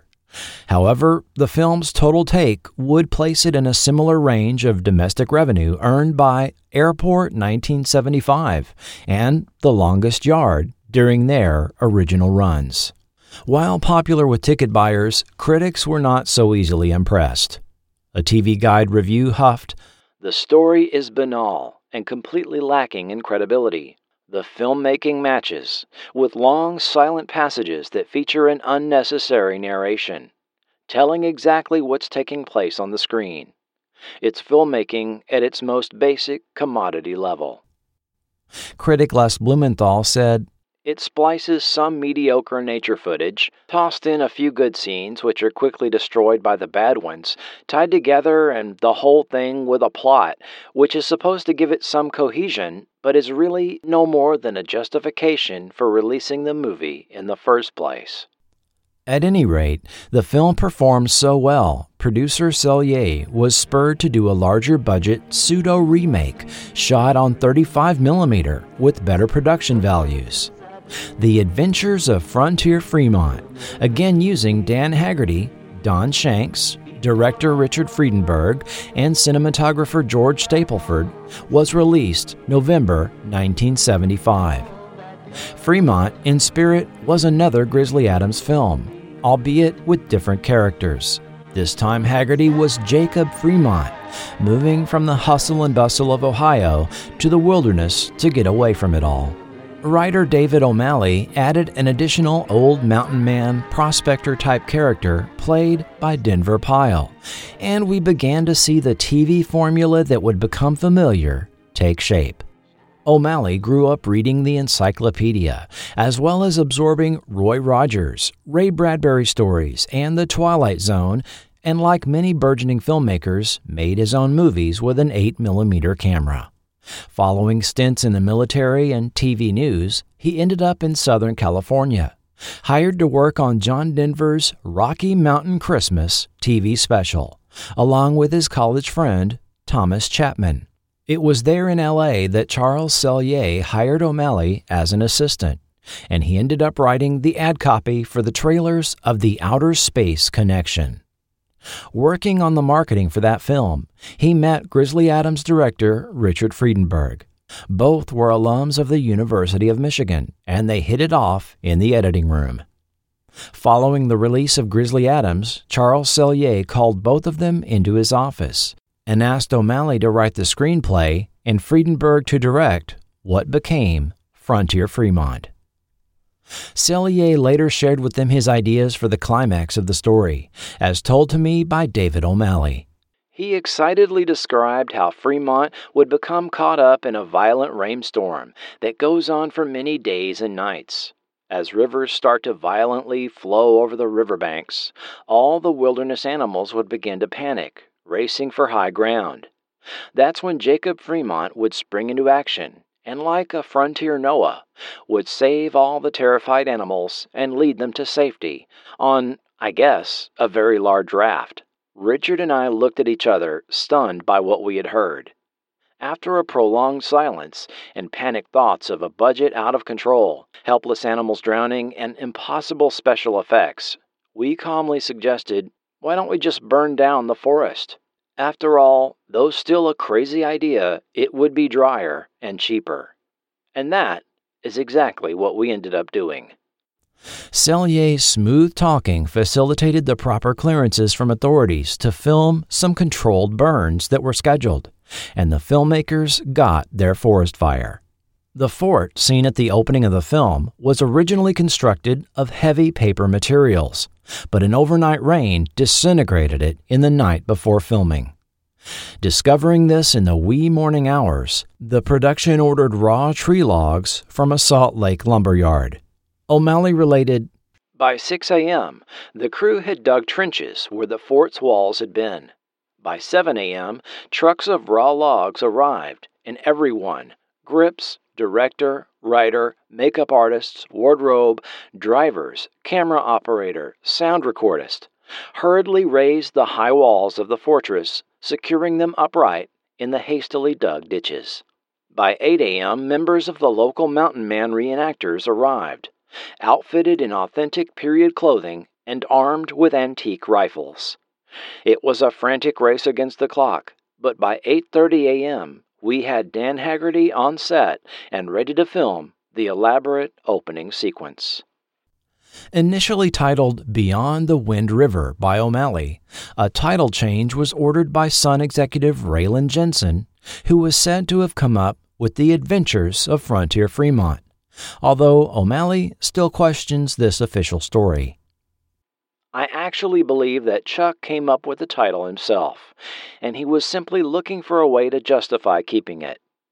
We all thought the new title was kind of corny, but we were ultimately overruled by the suits calling these shots. Frontier Fremont ended up doing $5.5 million in box office. Far more importantly, though, the film ended up being instrumental in selling Grizzly Adams as a TV series concept. While Frontier Fremont played in theaters, the Grizzly Adams film was sold to NBC, which aired on a Monday night, May 17, 1976, leading the evening against a lineup of reruns of CBS sitcoms and a double episode of sitcom On the Rocks, followed by the Emmy Awards on ABC. The airing handily won the evening with a 26.5 rating and a 43 share of the viewing audience, obtaining the highest ratings for the NBC Monday night movie since they had aired The Godfather in 1974. NBC executives had also screened Frontier Fremont and noted the elements that the Grizzly Adams film lacked, which included the character dynamic between Fremont and the old prospector-type character played by Denver Pyle, better story structure, and the much-needed addition of humor, among other things. Story elements that made NBC's Paul Klein exclaim, "That's what we want." If Grizzly Adams were to work as a series, some tweaking would have to be done to create a viable series format. Meanwhile, NBC, who had just introduced their new trapezoid N logo that year, announced 8 new scripted series for fall 1976. Military drama Ba Ba Black Sheep, sci-fi actioner Gemini Man, a reworking of the prior year's Invisible Man, period drama Gibbsville, western The Quest, Serpico, based on the 1973 film, Snip, a David Brenner vehicle, medical drama Quincy M.E., to be introduced first as part of the NBC Sunday mystery movie rotation, and comedy variety series Van Dyke and Company. These were slated to air alongside NBC's returning lineup of shows heavy on police and detectives, in addition to family hits Little House on the Prairie and The Wonderful World of Disney. While Ba Ba Black Sheep and especially Quincy would be strong performers, before it even premiered, NBC pulled Snip from the lineup at the last minute, with 7 episodes filmed and 5 already in the can. Created by James Comack, who had delivered TV hits Chico and the Man and Welcome Back, Kotter, Snip would have featured the popular David Brenner as a straight Cape Cod hairdresser working with his ex-wife, Leslie Ann Warren, and a gay co-worker played by Walter Wonderman. The series was a riff on the 1975 film Shampoo, with adult themes heavily watered down for TV audiences. But even though they denied it, NBC must have gotten cold feet about presenting an openly gay main character on their network. However, September 1976 saw the gayest fall season in TV history anyway, as viewers witnessed, in order, the rugged footballer friend of Mel Sharples revealed to be gay on Alice, Barney Miller getting a visit from 2 flamboyant Greenwich Village regulars, The Nancy Walker Show introduce a gay recurring character, Bob Newhart's therapy group get a new member, a gay man played by Howard Hessman, Phyllis Lindstrom's boyfriend revealed to be gay on Phyllis, and Willie's friend Zeke arrested in a gay bar and revealed why he would go to such an establishment on Family. Matt Baum on YouTube has an excellent video examining this interesting point in TV history. But all of this was little consolation for Walter Wonderman when Snip never saw the light of day in the U.S. His only remaining credit, ironically, ended up being a Season 2 guest spot on Grizzly Adams. NBC, along with all the networks, were also having an issue with the recently instituted Family Hour, where the first hour of primetime was set aside for programming required to be family-friendly and contain nothing considered objectionable for young children.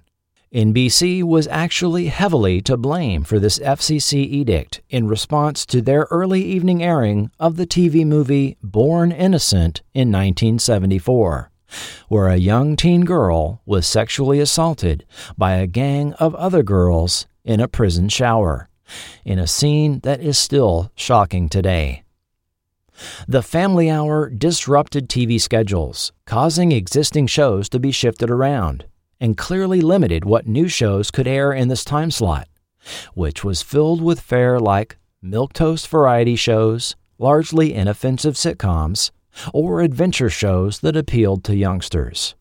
Family Hour series standouts that became appointment viewing were NBC's Little House on the Prairie and CBS's The Waltons. If you're thinking a series like Grizzly Adams would be just what the doctor ordered for Family Hour, you'd be right. When the fall season started, NBC had to do a significant reworking of the schedule when Snip, as well as Gibbsville, were abruptly pulled. First patching the hole with the 90-minute NBC Movie of the Week on Wednesday nights. When most of NBC's new shows flopped, 13 replacements for mid-season were ordered. Knowing it would need to fill a Family Hour slot at mid-season, in September, NBC ordered 13 episodes of The Life and Times of Grizzly Adams, which made big news in the Utah press a month before it hit mainstream entertainment columns. Utah Governor Calvin Rampton announced in a press conference the television series would be filmed entirely in state at a budget of $3.25 million, with filming to start by the end of that month, and a slated air date of January 1977. Meanwhile, the Grizzly Adams film, as well as Frontier Fremont, not to mention films like Across the Great Divide and The Adventures of the Wilderness Family, played in theaters across the country, which served to whet viewer appetite for further wilderness adventure.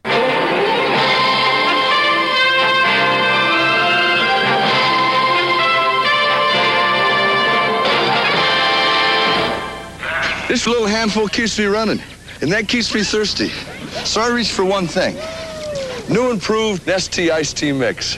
Nestea's as natural as all outdoors. It's no ordinary mix. Just look at that rich color. Taste as clear as sunshine, too. Because now Nestea slow brews its tea. Then has just the right blend of lemon and sugar. Oh, new slow brewed Nestea iced tea mix. There's nothing like it under the sun.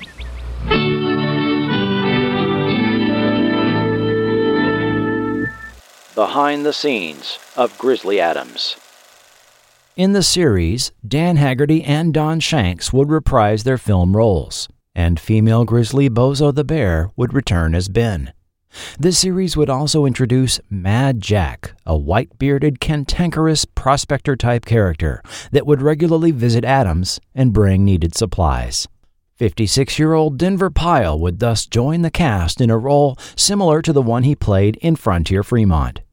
Pyle, born in Bethune, Colorado in 1920 to a working farm family, had a slew of jobs as a young adult before making his way to Los Angeles, finding employment as an NBC page.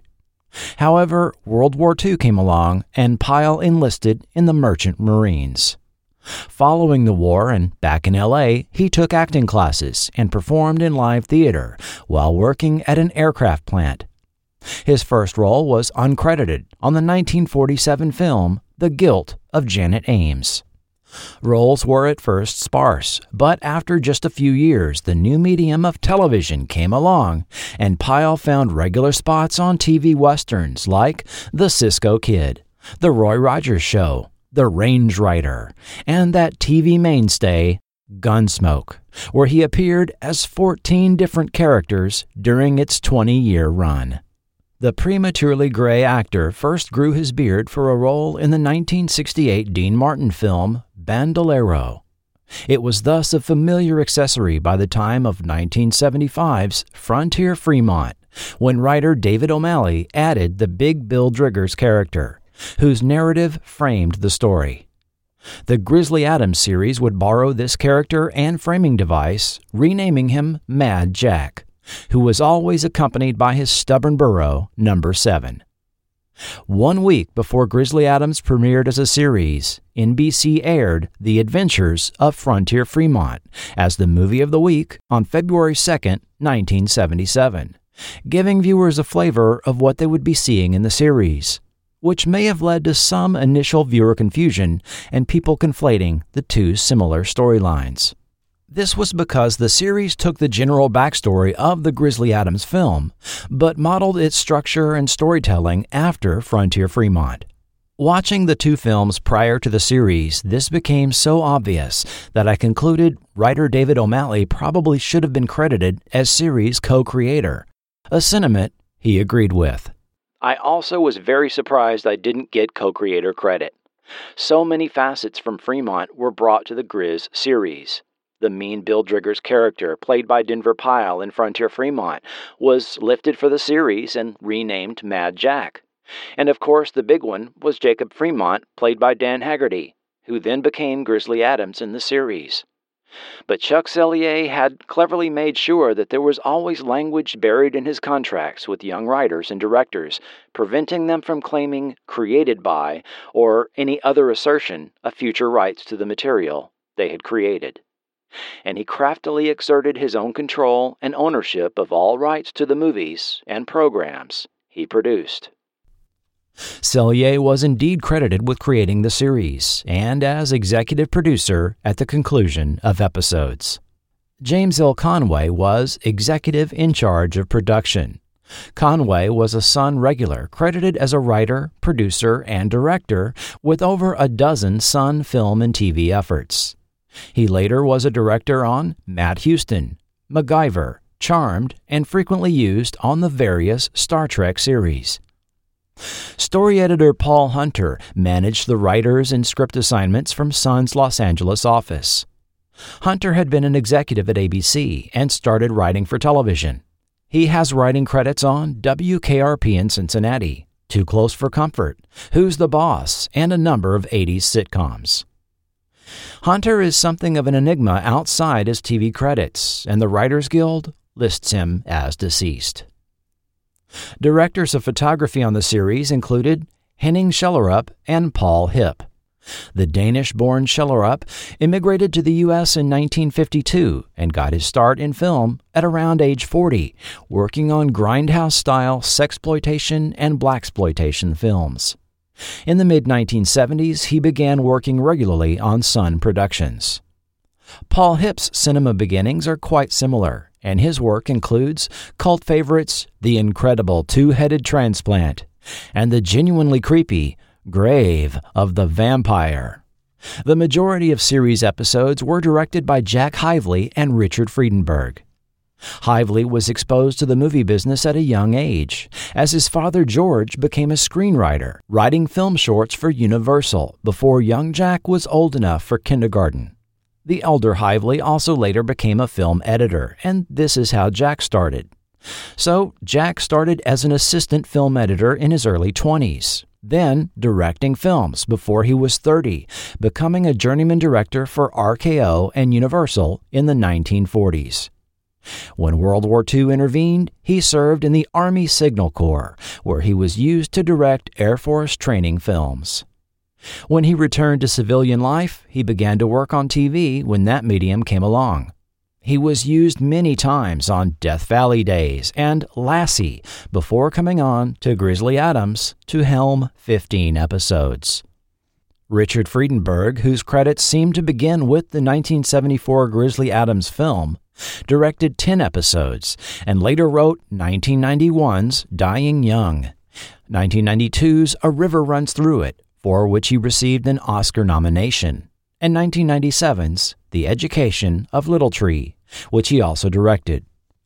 The last word on the filmmaker was that he was teaming with writer-director Mickey Levy to adapt Yoav Bloom's sci-fi romance novel The Confidence Makers into a feature film.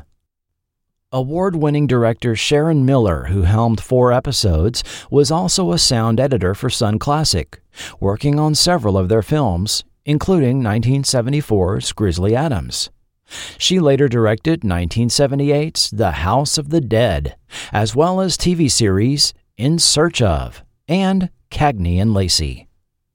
The previously mentioned David O'Malley, who directed a second season episode, had also been used to write and direct Sun's Guardian of the Wilderness in 1976, which told the true story of Canadian-American Galen Clark, who, fighting tuberculosis, traveled west expecting to die.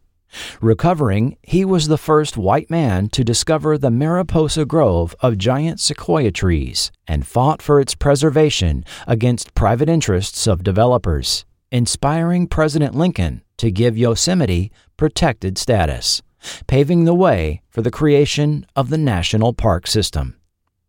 O'Malley would also work with Sharon Miller on The House of the Dead, as well as write episodes of Mork and Mindy, and films The Boogans and 1985's Kid Coulter.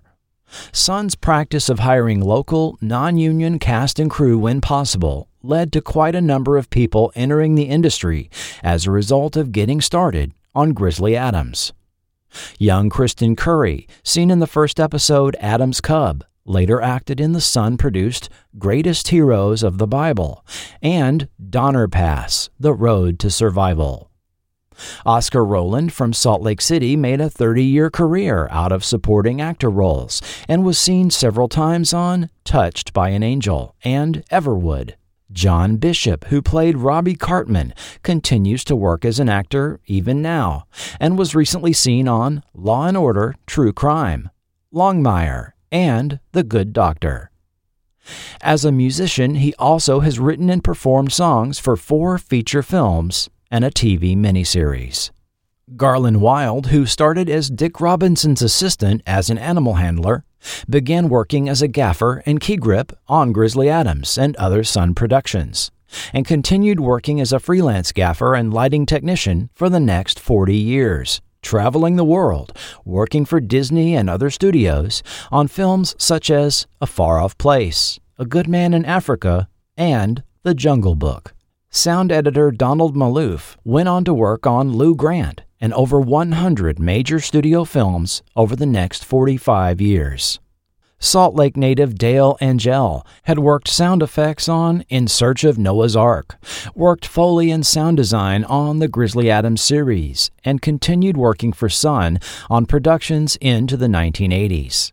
He later formed his own studio, Lab 6, and became a professor at University of Utah, teaching film editing and production. Now retired, he runs YouTube channel Toy Man Television, traveling America looking for people who are perfecting the art of screwing around with things like race cars, model railroads, aircraft, scale models, and so forth. Grizzly Adams location manager Dennis Williams, who got his start with Sun Classics, stayed with them throughout the mid-'80s, then worked on various TV movies and theatrical films like The Sandlot, A Home of Our Own, and Truth or Consequences, New Mexico. He commented on his time with Sun for a 1992 Salt Lake Tribune article on Utah film production. The Grizzly Adam days were a great school. We learned how to get the most out of $1. But there is more quality work now, movies with higher budgets. Filming on the series began right around the beginning of October 1976, so producers were working against the clock when it came to favorable weather conditions at the 7,800-foot Smith Morehouse Reservoir, located some 22 miles northwest of Park City, Utah, as the crow flies. But the road trip there was at best about a 1-hour trip in good weather. This location, high in the Uinta-Wasatch Cache National Forest, was somewhat remote, even though by mileage it is relatively close to the ski resort burg of Park City. The area, located just east of a campground at the end of a 2-mile dirt road, has no landline telephone service, and until recently, visitors reported perhaps a single bar of cell phone reception. The spot was not remote enough to keep away tourists tripping out to catch a glimpse of filming once word got out regarding the forest location of the Grizzly Adams cabin. Located in a meadow just north of the reservoir. On some days, Haggerty, Pyle, and Shanks would have an audience of several families watching at a distance from across the creek. On other days, entire scout troops would show up to meet their favorite mountain man. The amazing wilderness location had other perks for those attuned to outdoor life. Denver Pyle commented, "If you eat a fast lunch, you can have 45 minutes of trout fishing before you go back to work." Other nearby areas were used for scenes and panorama shots. For example, viewers will likely recognize Bridal Veil Falls near Orem that is seen a number of times throughout the series.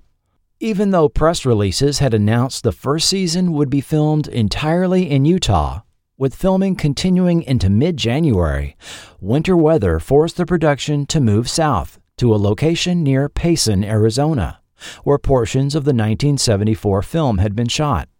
When the series was renewed for the fall of 1977, the producers intended to return to their Utah location to begin the season. However, the amount of traffic at the campground nearest the filming location had increased so much, producers initially felt it would be virtually impossible to continue filming there. While a return to Payson was considered, Sun Classic started to work with the U.S. Forest Service to resolve this issue. Some resolution must have been reached, since the production ended up staying in Utah through the summer of 1977, filming the first half of Season 2, but the coming winter weather meant they would need to shoot the last string of episodes elsewhere, as they had done the prior year. Several potential locations in south-central and southwestern New Mexico were scouted in early August 1977. They were specifically looking for a meadow with background mountain scenery near running water to match the previously filmed episodes as closely as possible. Eventually selecting the Ruidoso area, the production was granted a special use permit by the U.S. Forest Service to film on forest land there.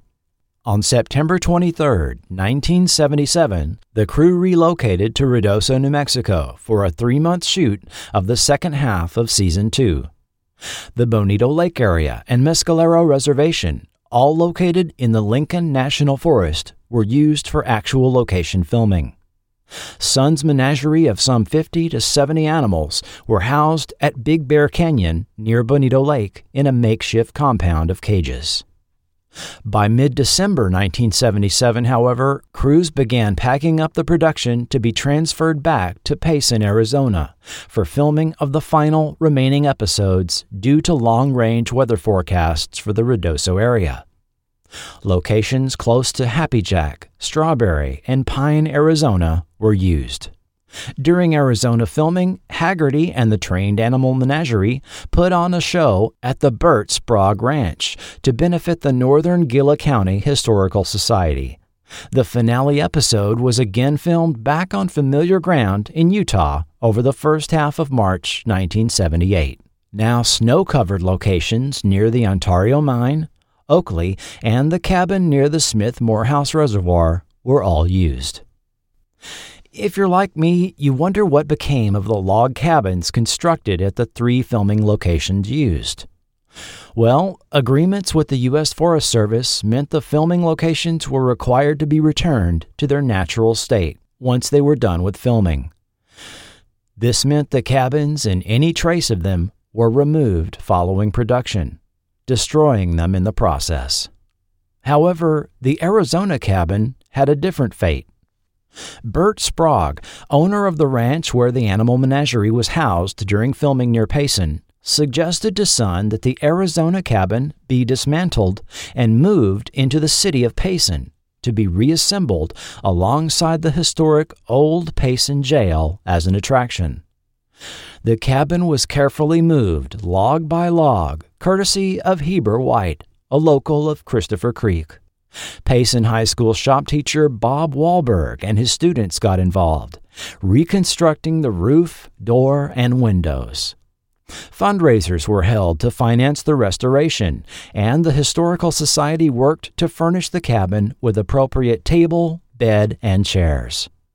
The historic jail and Grizzly Adams cabin became Payson's first museum open to the public.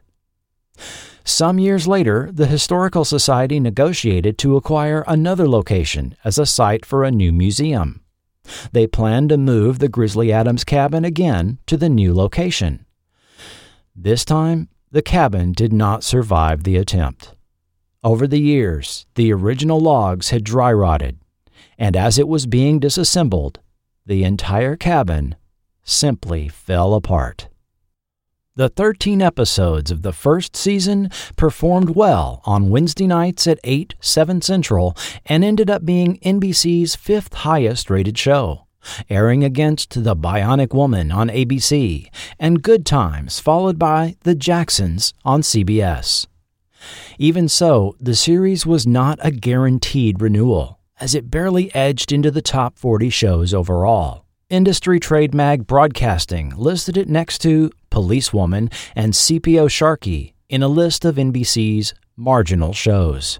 However, the series did receive a renewal for the fall of 1977, as NBC ordered an additional 9 new series, which ironically included former Grizzly Adams competitor The Bionic Woman, having been dropped by ABC. Other series were The Richard Pryor Show, Man from Atlantis, What Really Happened to the Class of '65, The Oregon Trail, Rossetti and Ryan, Big Hawaii, Off the Wall, and a light police adventure set on Southern California highways named Chips. Not listed in this initial order of shows were sitcom spinoff Sanford Arms and James at 15, which was the subject of another forgotten TV podcast. Reviews were somewhat mixed. Owen McNally called the series a snug and cozy haven for youngsters, calling it more the call of the mild than of the wild. No one gets shot or even half shot, maimed or mutilated, not even in the name of the law. New York Times critic John Leonard called out the splendid location shots of Utah and Arizona, and acting that is almost as splendid as the locations. UPI's Joan Hanauer pointed out Haggerty's untrained voice, noting that he was not only upstaged but outacted by a bear. But Toledo Blade critic Norman Dresser's negative review received so much hate mail from readers, he felt forced to respond 10 days later, standing by his review while adding a backhanded compliment that there were worse shows on TV due to their exploitation of violence and sex. Following the first season, star Dan Haggerty defended the series from critics in a 1977 interview. America is noted for its family relations. Everything is family-oriented. Family restaurants, family carnivals, family shows, family television. But somewhere along the line, family television got obscured with a lot of violence. Entertainment was filtered with violence. People have accepted this show because it's basic. It just goes back to squirrels and bears and people and mountains. It's also an easy show to watch. You don't have to be a genius to get through the plots. It's just a good hour-long entertainment show that anybody in the family can watch. Grandma or kids or teenage boys. I think people are ready for a nice, easy family show again, and that's what we're trying to put across. Regardless of what critics thought of the show, viewers clearly loved it. The success of the first short season, in fact, triggered the preparation of a slew of licensed merchandise for the 1977 holiday season. This included a Knickerbocker line of plush toys that included Ben the Bear, Number 7 the Mule, and Joshua the Raccoon. An Aladdin lunchbox, Mattel action figures of Grizzly Adams and Nakoma, Viewmaster reels, at least 2 board games, jigsaw puzzles, coloring books, iron-on decals, trash cans, a Halloween costume from Collegeville, and at least, according to Arrested Development, a sleeping bag. The Grizzly Adams brand generated more than $140 million of sales of licensed products in the late 1970s, the equivalent of nearly $688 million today. So Grizzly Adams returned in the fall, this time for a full season on Wednesday, September 28th, again on against Good Times, now followed by new sitcom Busting Loose on CBS, and a new competitor on ABC that would end up giving Grizzly Adams a run for its money. The family comedy drama 8 is Enough, which would end up being the 12th highest-rated show for the season. NBC's Family Hour presentation of Grizzly Adams' second season received positive notes from the PTA, who for the first time published a list of acceptable and objectionable network TV programs in February 1978. They named 10 programs that provided a positive contribution to the quality of life in America, lack of offensive content, and high overall quality. These were ABC's 8 is Enough and Donnie and Marie, CBS's The Fitzpatricks, Rafferty, The Waltons, and 60 Minutes, and NBC's Little House on the Prairie, Mulligan's Stew, The Wonderful World of Disney, and The Life and Times of Grizzly Adams. I'm sure you want to know what made the PTA's naughty lists. For violence, there was Kojak, Charlie's Angels, Policewoman, The Rockford Files, The $6 Million Man, The Bionic Woman, Starsky and Hutch, and Man from Atlantis. For overall poor quality, Soap, The Red Fox Show, Maude, Three's Company, Welcome Back Kotter, Busting Loose, and Man from Atlantis and Kojak pulling double duty, making both lists.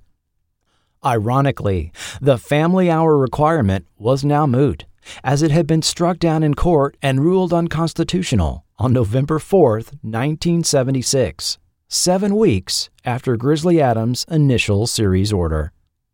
Still, in general, the TV networks voluntarily followed the spirit of the Family Hour until, I might argue, the 1985 fall season came along, when CBS inexplicably slotted the revival of The Twilight Zone in this time slot, a series which had been intended for later in the evening and included some truly frightening and violent episodes. Then newcomer Fox came along and ignored it altogether, scheduling Werewolf and Married with Children in the time slot, raising the ire of Michigan socialite Terry Rakolta, who led an advertiser boycott against the network. But back in the 1977-78 TV season, Grizzly Adams started the second season ranking 30th in the premiere week ratings, but tumbled to finish out the season with an 18.1 Nielsen rating, ranking 48th out of 104 shows on television. This time around, it was included in lists of shows that would likely receive a cancellation, which was announced in mid-May 1978, along with about a third of NBC's programs. However, as is often the case, there was likely more to the cancellation than just Nielsen ratings, as there were difficulties that went on behind the scenes. Producer Leonard Kaufman interestingly maintained that the animal characters themselves created difficulties for writers of episodes. There are very few writers who can do our show because it necessitates a love for and an understanding of animals. If you sit down to write for Hawaii Five-0 or Beretta, you know specifically what your problems can be and you set them up. But it doesn't work that way for us. Our perimeters are very small. We might dwell for 2 minutes on a situation between Adams and Ben. In the average writer's mind, that's not story material. There was also friction between NBC and Charles Sellier, who, following his research, disagreed with the network over the concepts and plot lines that would make it into episodes. This brings us to Sun Classics Audience Testing. We've talked about Sun Classics' use of audience concept testing when it came to the types of films they developed. The leading force behind this practice was Charles Sellier, who developed a near fanatical reliance on this practice, and this carried over into decisions that were made for the Grizzly Adams series. However, what exactly is audience concept testing, and how did Sun implement this practice?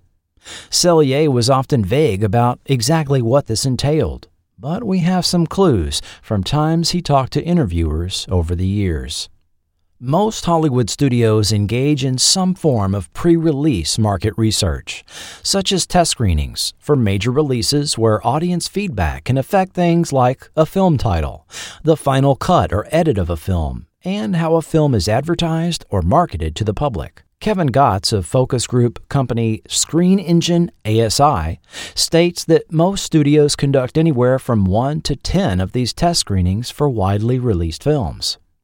Some films, and especially TV series concepts, are also sometimes tested with the public before they are put into development. This might be accomplished through the use of focus groups, being shown a pilot episode of a potential series.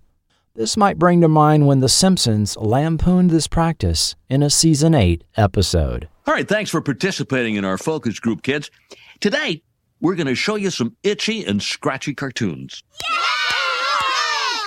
We want you to tell us what you think, and be honest, because no one from the show is here spying on you. Now, you each have a knob in front of you. When you like what you see, turn the knob to the right. When you don't like what you see, turn it left. My knob tastes funny. Please refrain from testing the knob. When Cellier came on board in 1974, Sun began to analyze what audiences were seeing their films. I mentioned before how this affected their TV advertising strategies for Chariots of the Gods and similarly themed films. Turning their lens on Grizzly Adams' theatrical moviegoers, they found that average ticket buyer to be a family man, aged 35 or older, without an advanced education, had 2 or 3 children under 14, an average income of $11,000 a year, watched a lot of television, and seldom took his family to the movies. Sun then began to spend tens of thousands of dollars to apply market research and concept testing as part of pre-production research that was done before a film concept proceeded to script and filming. Intent on reaching what they considered to be an underserved, fringe moviegoing audience, non-urban, working-class families that attended theaters perhaps once or twice a year, a demographic they figured represented some 75% of the U.S. population at the time. Sun would conduct multi-city surveys to gauge public interest in specific film topics or themes that would attract these viewers. Once a proposed film was chosen, further surveys were done to determine what specific approach to the film tested best with the potential audience. Only then would they proceed with actual production of said film, while adhering to a strict budget. Interestingly, around the time Sun was beginning to implement this type of market research, ABC, under new exec Fred Silverman, was doing the same thing, testing TV series concepts in door-to-door surveys in key TV markets across the country.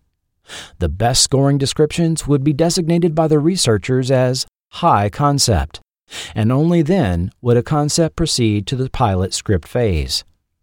One series that came directly out of ABC's concept testing was Charlie's Angels. Using their concept testing strategies, ABC was finally able to come out on top of the TV ratings for the 1976 to 77 TV season and proclaim their #1 status in several memorable fall campaigns. Meanwhile, Sun sought to corral what Cellier referred to as the entire family unit to see their films. Sun's research was meticulous, and results were tabulated by computers. With the method Cellier was developing, he sought to find the best days of the week to book a given film. What towns or neighborhoods contain the highest number of potential ticket buyers for the specific film being booked there? What types of TV spots would bring those ticket buyers to the theater, and on what TV shows to run them on? The ads would almost always implement scarcity marketing, highlighting a film's limited engagement with 1 week only in the ad copy, often with a daily countdown, last weekend, last day, and so forth. However, said film would often be held over if successful, with arrangements made in advance with theaters if this was the case.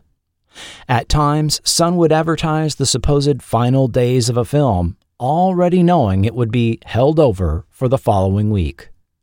This practice so irritated critics Siskel and Ebert that they eventually ranted about it on sneak previews, as well as in Siskel's Chicago Tribune column. What's despicable is the way the film company tries to pressure you to rush right out and see this movie with advertising campaigns that work like this. The first ad tells you the movie starts tomorrow for 1 week only. They run this ad on the day before it opens. Well, 1 week later, they run an ad proclaiming that this is the last day, your last chance to see this movie. But hold on, that's baloney, because in the very next day's paper, we see this ad. Look at this. Held over for one final week. Terrific. What do you know? It wasn't the last day. A little bit of a con game going on here because the purchase order for this held over ad was placed at the very same time as the last day ad. By 1976, Sun claimed to be spending $1 million a year on their market research, about 4 times what major Hollywood studios were spending on theirs. In addition to the standard shopping mall surveys and telephone opinion polling, Sun would also conduct test screenings of film clips produced to gauge audience reactions toward films they might produce, or scenes they might include in a film, never revealing the proposed film title or studio name to the participants and telling them that the film had already been made. Sun subscribed to B.F. Skinner's methodologies of behavioral science. Known for inventing the ominous-sounding operant conditioning chamber, otherwise known as the Skinner box, this was used to study animal behavior in a controlled environment, as well as the cumulative recorder, used to record behavioral responses from a subject on a roll of paper. If you're beginning to get a Clockwork Orange-type vibes from all this, you're not far off. Sun once pursued Orson Welles to narrate a film. While an alleged quote from Welles would be touted in company PR that he was light years ahead of the rest of the industry, this may have been a mischaracterization of their discussion, as told by Welles' cinematographer and longtime assistant, Gary Graver. Orson and I went to Sun Classics. They wanted him to do an animal picture. At the office, we saw trailers for their movies. Orson asked them how they knew what the audience wanted. They said, "We go to this place," which is now the Harmony Gold Theater on Sunset, and we wire people's wrists when they're watching animal footage. We check the seismograph, and if they get excited, we make a picture about that.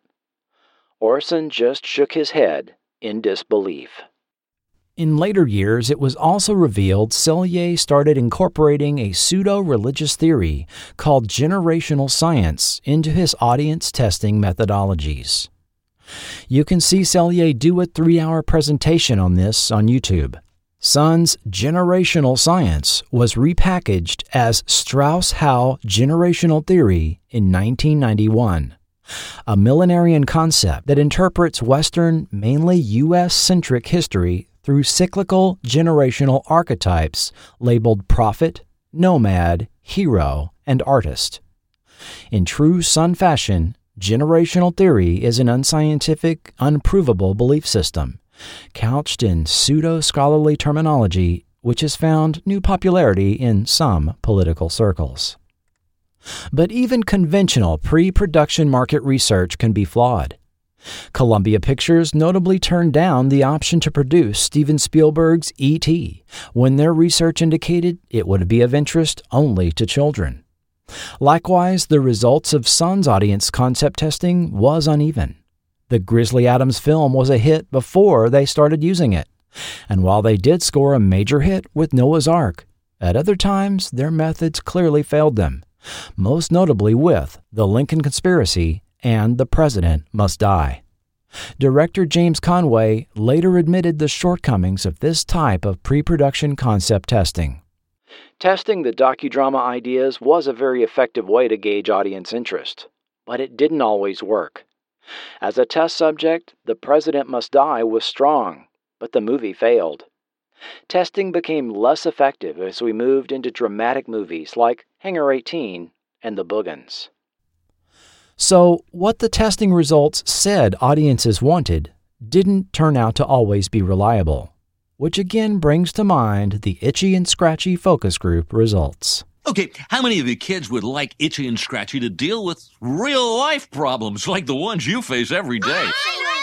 Yeah, that's it. And who would like to see them do just the opposite? getting into far-out situations involving robots and magic powers. So you want a realistic, down-to-earth show that's completely off the wall and swarming with magic robots. That's right. Good. And also, you should win things by watching.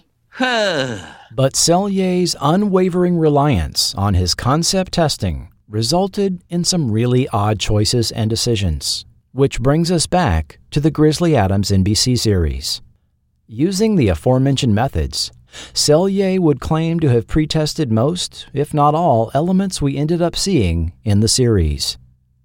This resulted in a kind of shooting manual they would use to select settings, props, costumes, etc. for episodes. Cellier told columnist Jerry Buck during second season production that the shooting manual was key to episode filming. If a director is faced with making a fallback decision because of weather or illness, this helps him. It says this scene is a key scene. Get it, even if it takes an extra 4 hours. It says this other scene isn't as important, and if necessary, you can cut it short. This pre-testing supposedly extended to the very bear to be used for the series, as he told Don Freeman of TV Guide, from which the next several of these quotes originate. We tested a variety of bears, but our audience preferred the awesome grizzly, with the big claws and the silver-tipped look. They had no fear of the grizzly, because Grizzly Adams had no fear. Cellier would go on to relate how the audience was delighted to see otters, chipmunks, beavers, and skunks. However, horses tested poorly. Instead of a horse, Mad Jack was thus given a burro to use as his pack animal, and we got old number 7. However, I'll note that the primary bear used for the series was the very one used in the feature film, which had decidedly not been selected by computers or audience research. When it came to Grizzly Adams' costume, this seemingly did evolve from film to series with the aid of Cellier's prolific testing, as he pointed out regarding what Dan Haggerty had worn prior to the series in the Frontier Fremont film. At the end, we see Fremont from the back, staring at a burned forest. He turns around, and it's obvious that this man who has loved animals all throughout the picture is now wearing a bearskin coat. Audiences spotted it at once, and they hated it. So, while a prominent early promotional photo showed Dan Haggerty posed kneeling next to Bozo in a fur-trimmed animal skin coat, this was quickly dropped. For the series, instead of animal skins, Adams was shown only wearing natural fibers. A dark brown button-up shirt with torn short sleeves, suspenders, patchwork pants, and a wide brim hat with hatband and single feather inserted into it. The single feather seems to be a callback to Frontier Fremont, where Denver Pyle's character gives Fremont a magic Indian feather to keep them giant eagles from chomping his head off. A white half-placket 4-button shirt was added for Season 2, with a final version being seen in some episodes filmed post-burn injury, where he wore a Native American choker necklace and sash tied around a new, untucked, white, full-button, puffy-sleeved shirt. This, combined with newly grown and styled hair, gave Grizzly Adams a distinctive, almost spiritual look. This is particularly noticeable in the high-quality behind-the-scenes photos that can be found at Getty Images. Cellier also determined that the Grizzly Adams audience dislikes animals being violent to humans and to other animals, and humans being violent to animals and other humans. They dislike hunting, either for sport or food. Grizzly can fish, but he doesn't hunt, and he doesn't eat meat. He's portrayed as one of the first vegetarians. Indeed, while Adams had a rifle, presumably as a last resort of protection, he was never seen using it.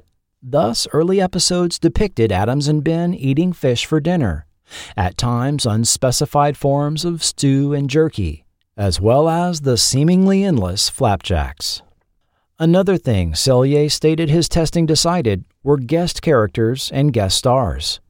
While this may have resulted in Grizzly Adams having its share of notable guest actors, Sun's data supposedly steered them away from including many female characters on the show. NBC has creative control of all scripts, so I went ahead against my own judgment and shot an episode we called Woman in the Wilderness. Then we put it through testing and got a sharply negative reaction. Our audience didn't want any women in the wilderness. I proved my point, but it was expensive. We scrapped half the show, reshot the scenes involving the woman, and changed the emphasis to an Indian and a 12-year-old boy. An additional specific choice was to never depict snow on the series, except for holiday episodes, with the thinking that it reminded people of the drudgery of snow shoveling their driveways.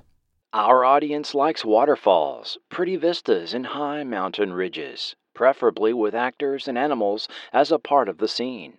They dislike snow, except at Christmas. What they like is eternal summer in the primeval, womanless wilderness. This proclamation also serves as a fairly accurate assessment of most of Sun's wilderness films.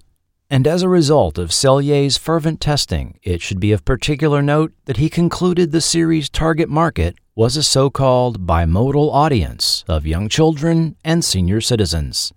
Thus, those were the age groups engaged for Grizzly Adams research, and this was who episodes were designed to appeal to. Cellier's clashes with NBC may have led them to think that continuing to deal with him for a third season would have been more trouble than it was worth, given the now lower ratings. The scripts that made it to filming didn't always please Dan Haggerty, who was making his displeasure known in the press after filming much of the second season. The scripts get comic book-like and have little depth. I want to see the show expand, but every time I make my ideas known to the producers, they just shine me on. Here you have a perfectly normal 35-year-old Grizzly Adams who never travels, doesn't meet women, or run into trappers or traders. Think of all the things they could bring into the stories. Indeed, Haggerty had written 2 scripts that were both rejected, and while wife Diane did sell a script to the producers, the story was rewritten, and her name did not make it to the final credits. There was little he could do, for he was stuck, as he put it, in a 7-year contract. Also stating, "You want to know something? The Bear made more money than I did, and that's a fact." Decades later, Don Shanks added specifics and alleged there was more going on behind the production than NBC knew about. I was working for scale, and Dan was working for maybe $2,500 a week, and the producers on the show didn't want us to really know how popular it was, because they didn't want us to ask for more money. And they were running a scam, too. The episodes were budgeted at $700,000 each, but they were shooting them for like $150,000 to $200,000 an episode, and pocketing the difference. And there was also $139 million of merchandising that we never received. The Bears of Grizzly Adams. It's not difficult to understand that the popularity of Grizzly Adams was due in no small part to the animal actors regularly featured. The talents of several animal trainers were used during the series. Terry Rowland, Ken Beebe, Marinho Correa, Clint Rowe, Lee Sollenberger, Doug and Lynn Seuss, John Beers, and Gene M. Simpson. The series also benefited from the fact that the lead actor himself was also an experienced animal handler, familiar with bears, and even though he had prior bad experiences with handling bears, as we heard, found he had great chemistry with his grizzly co-star. For example, the scene at the beginning of episode 7, Gold is Where You Find It, where, after Ben awakened Adams by pulling the blanket off him, they chased each other through a meadow, fighting over his shirt, until finally Ben rolled over on his back in the grass, exposing his belly in a position of vulnerability. According to a TV Guide article, none of this had been staged. It spontaneously happened. Ben was in fact played by 3 different bears, all of which were female. The primary bear was Bozo, a female grizzly 11 years old at the time of the film and 13 when the TV show began filming. A grizzly named Rose was used for second unit filming, shown reacting to other animals and for long background shots. Bozo's daughter Hoko was the third unit bear. A fourth bear earned the name Rock Thrower after teaching himself to perform this activity, digging up rocks from the creek to throw at the electric fence. This talent was integrated into the show. However, none of the additional bears used for the series had the mild temperament of Bozo. Bears that doubled for her needed to have an electric fence boundary to protect the filming crew, while filming with Bozo did not require this. Trainer Terry Rowland said of Bozo, "She'll stand, sit up, roll over, open her mouth, and dance. She'll even scratch on command. I bet she'll mind better than 99% of the dogs in Park City. Trained bears are predictable if you know how to read the signs. Bears are just as temperamental as people. Bozo, though, has the best temperament I've ever seen. Most people think bears are slow and stupid, but they're not. They're like big cats." Bozo's gentle nature was unusual for a grizzly, the most dangerous species of bear you might come across in the wilds of North America. Bears featured on other productions that required regular interactions with humans, such as 1967's Gentle Ben, typically used black bears, which are said to be more docile when compared to grizzlies. However, all wild bears are quite dangerous to humans should they confront you. Bozo's exact origins and age were a little fuzzy, as you'll find several contradictory details about her published in later newspaper articles, books, and on various websites. Thanks to older newspapers that have now been archived online, I found that she was born in February 1963 and had been raised from infancy at the Sunset Zoo in Manhattan, Kansas. Local couple Mr. and Mrs. Robert Leonard came into possession of her when she was a 6-month-old cub. She made her public debut in the Leonard's Traveling Animal Act, performing at the Sports Center of Wichita, Kansas in May of 1964, when she was 15 months old.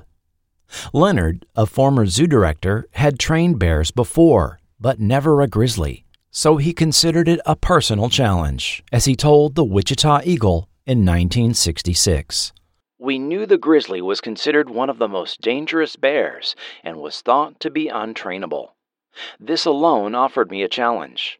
If I could successfully train a grizzly, I would accomplish a feat no other animal trainer had. So when I found this female grizzly, I took a chance." Bozo would also appear in the Leonard's Bear Act, in the Shrine Circus, and at Deer Forest Fun Park, a storybook-themed petting zoo in Coloma, Michigan. This led to Bozo making her motion picture debut when she was made available to Paramount Pictures to appear in the 1966 film The Night of the Grizzly. Big Jim Cole, a man whose roots go deep into the earth. A man building a dream with 2 bare hands. A dream that exploded into nightmare on a night filled with 1,000 terrors.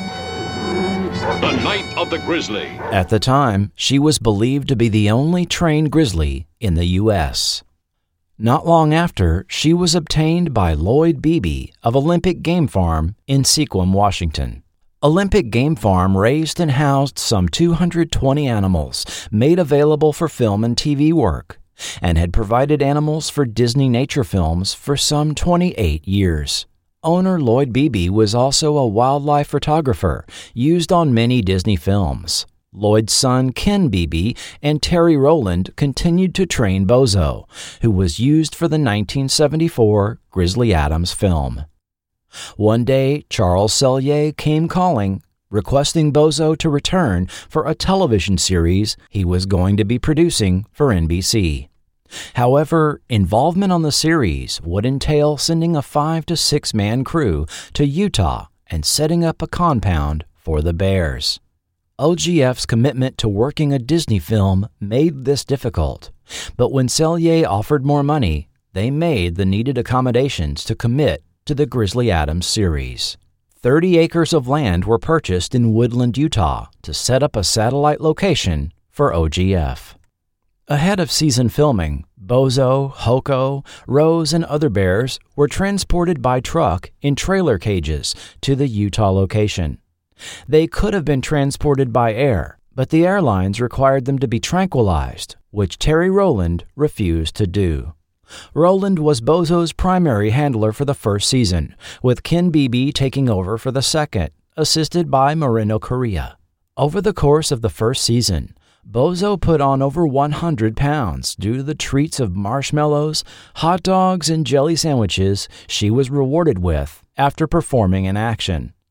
Said Ken Beebe, "We went through a lot of marshmallows. People in the store looked at me kind of strange when I bought several cases every week." Photographer Glenn Steiner recalls being sent to photograph Bozo for a 1977 magazine shoot when he was starting off his career. "I climbed into the cage with the trainer Kenny, who had a package of marshmallows with him. I got a shot of the bear taking one from Kenny, and he asked me if I wanted to get into the act. Sure, I was 27 and quite invulnerable. For Kenny to shoot this, I had to kneel. In retrospect, this now sounds like the right position for the doomed." Bozo took the bait.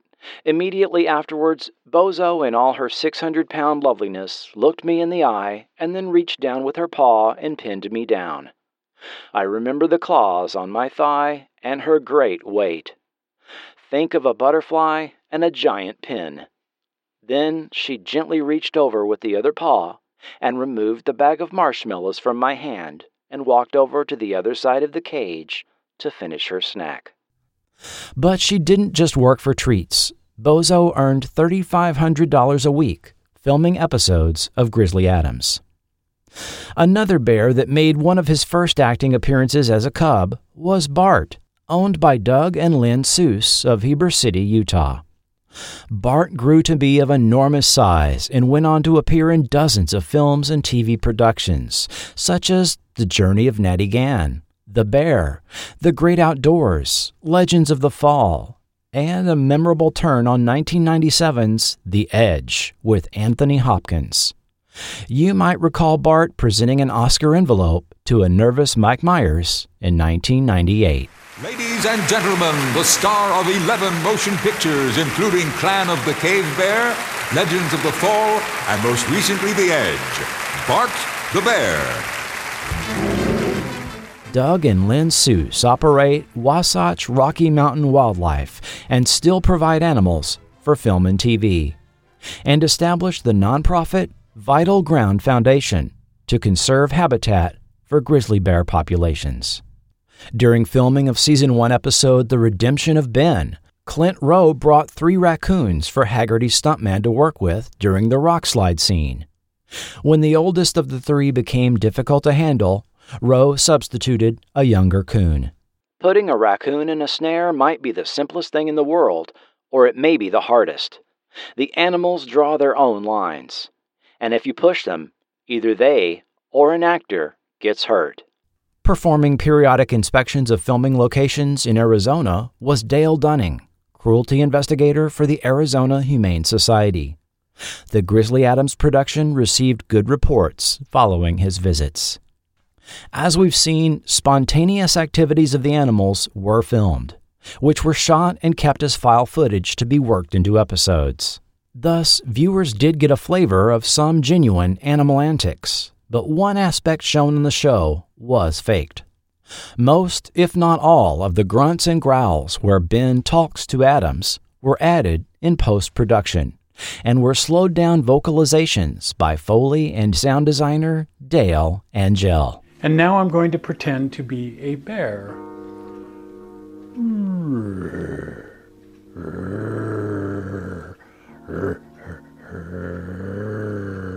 Now when Ben would get inquisitive, he would go,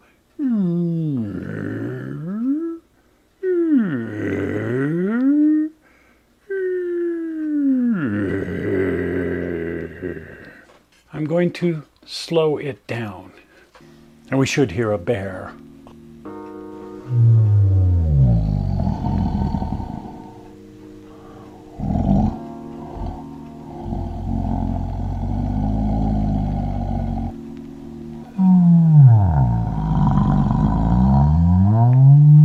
Sounds from the other animals were replaced or added in post as well.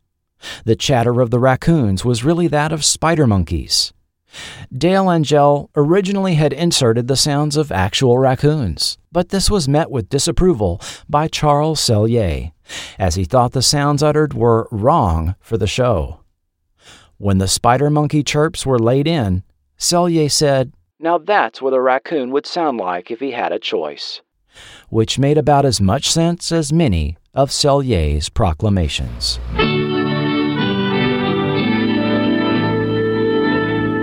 Raising a barn is really rewarding work, but it sure makes me thirsty. So I head straight for this, new improved Nestea. Nestee's as natural as all outdoors. Because now Nestea slow brews its tea just like the sun does, for clear, fresh brewed taste and color. If you're looking for natural, sunny-tasting iced tea, oh, you just found it. New slow brewed Nestea. There's nothing like it under the sun. The music of Grizzly Adams. One factor as intrinsically linked with Grizzly Adams as much as Ben the Bear or Dan Haggerty's beard was the music and songs contributed by Tom Pace. Born in Boise, Idaho, Pace began studying music when he first took piano lessons at age 7. His first musical goal was to become a concert pianist. By his sophomore year in high school, he had formed his first band, The Dimensions. By the mid-70s, he had partnered with Dave Hegstead for his piano lounge duo, Tom and Dave, playing venues across the upper Midwest. When Tom and Dave were performing in Salt Lake City, Pace's manager, having an inside contact at Sun Classic, got him tasked with writing a song to accompany the Grizzly Adams film.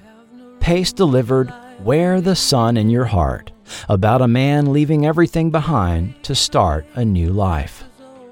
Sun Classic liked it enough that they not only accepted it as the theme for the opening credits, but asked him to write music for another film with the working title Snow Tigers. He was paid $5,000 and given an entire week to finish. In his hotel room, Pace churned out a song about living free in the wilderness in about 20 minutes. While producers Joseph and Stuart Raffel chose to go in another direction with the music for what became Sun's When the North Wind Blows, Charles Sellier heard the song and thought it perfect to add to the closing credits of Grizzly Adams.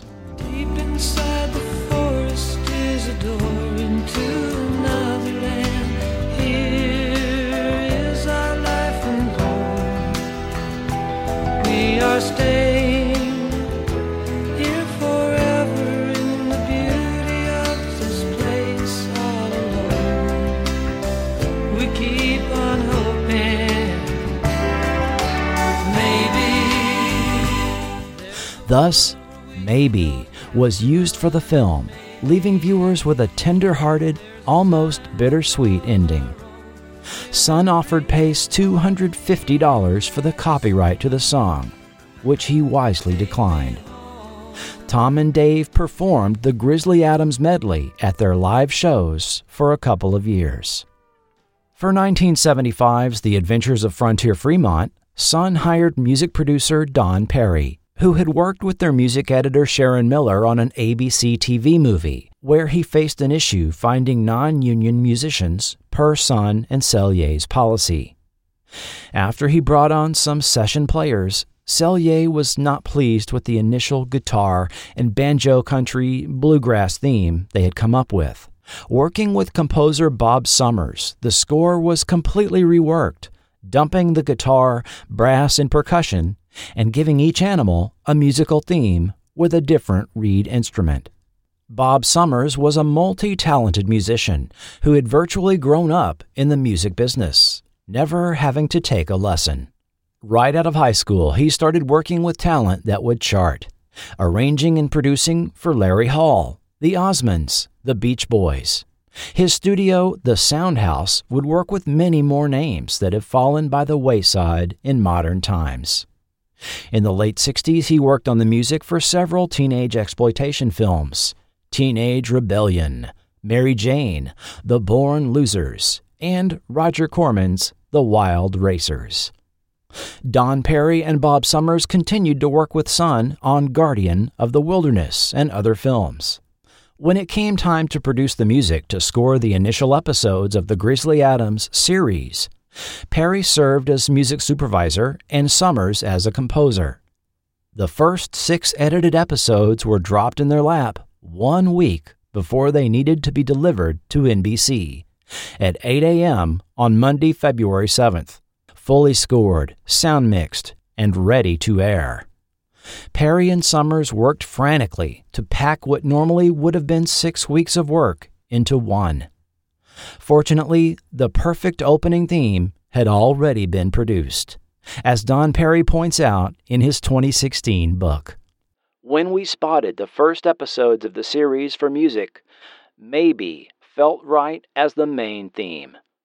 We didn't know how fortunate we were that it didn't end up in the Tigers film. Maybe was used at the beginning and end of each episode, making an emotional connection to the viewer and forever linking it to Grizzly Adams. Quite a few scenes from the edited episodes were cut specifically for music to be added, and Tom Pace was brought back to track vocals, providing a sense of musical continuity for the show. Pace's song, Friends, was integrated into the premiere, and he wrote original songs for about a dozen episodes of the series overall. Since Pace had kept the copyright for Maybe, he would receive royalties for the seemingly endless times it would play in TV reruns. While sharp-eyed viewers watching the credits might know a gentleman named Tom Pace sang the song, it was identified only as the theme from Grizzly Adams in the show credits. NBC would receive calls and letters asking about the show's theme after each airing. Viewers wrote newspaper columns asking what it was called and where they could buy it. Don Perry related the impact of the show's Maybe theme in recent YouTube comments. We received thousands of requests for the theme when the show ran, but could not get it released because of contract problems with the production company. Yes, sitting on this untapped revenue stream, a lunch meeting with Charles Sellier and Son attorneys was set up. Since the songs were tailored to accompany corresponding scenes and not cut and timed like a commercial release, it was thought they would work well sold in a soundtrack album. Perry suggested a piggyback agreement on Son's 7-Eleven deal. They had to distribute the tie-in books for The Lincoln Conspiracy, which sold over 1 million copies. However, Son would agree to no royalty deal for a soundtrack album, and the meeting was over. Perry continues. When the show went off the air here, it became a hit in Europe, and we went into the studio and cut a commercial release of Maybe. It was an immediate hit in Europe, starting in England and spreading. In Germany alone, it sold 800,000 plus, was on the chart for 6 months, and was record of the year. All told, Maybe sold close to 3 million singles worldwide. Indeed, Pace was mobbed by fans when he traveled in Europe, with even customs agents asking for his autograph. The Maybe single was integrated into a full Tom Pace album containing 9 other songs, many with a light disco beat, and featured the bearded Pace on the cover with brown, wavy, shoulder-length hair and a Native American choker necklace. Capitol Records distributed this album in the U.S., but the failure of anyone on the U.S. side to identify Maybe as the theme from Grizzly Adams came back to bite them. As Perry points out, no one in the U.S. knew the name of the theme, and no one knew who Tom Pace was. As a result, a song and artist who had sold millions of records worldwide was mainly ignored by program directors at radio stations here in the U.S. A wasted opportunity for Tom and Capitol Records.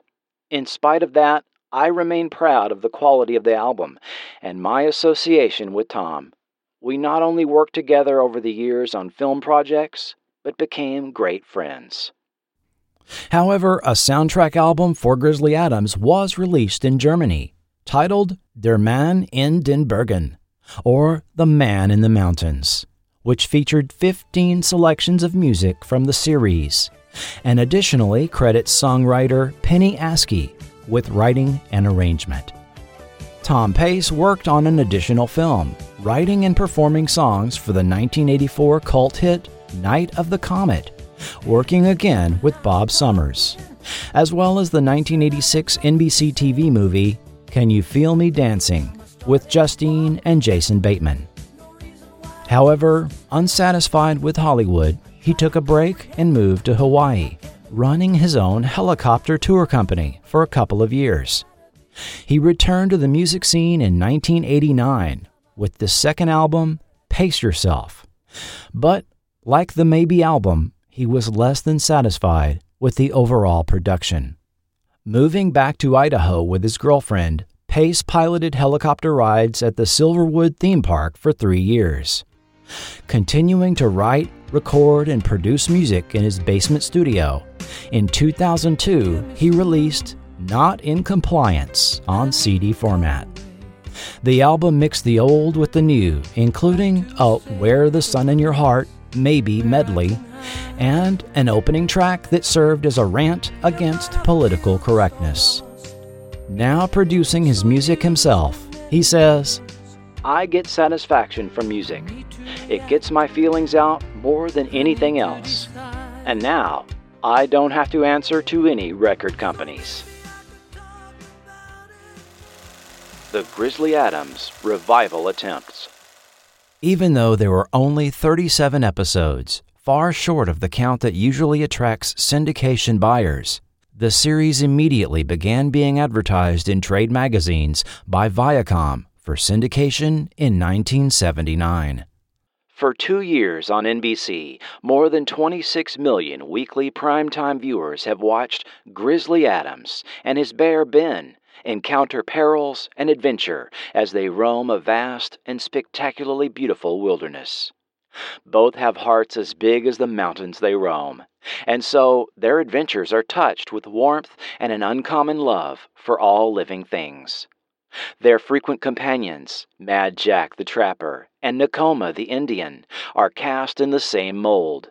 With such content and characterization, it's not surprising that this splendid family series receives TVQ popularity scores among the demographic groups 10 to 30 points higher than average scores for primetime programming.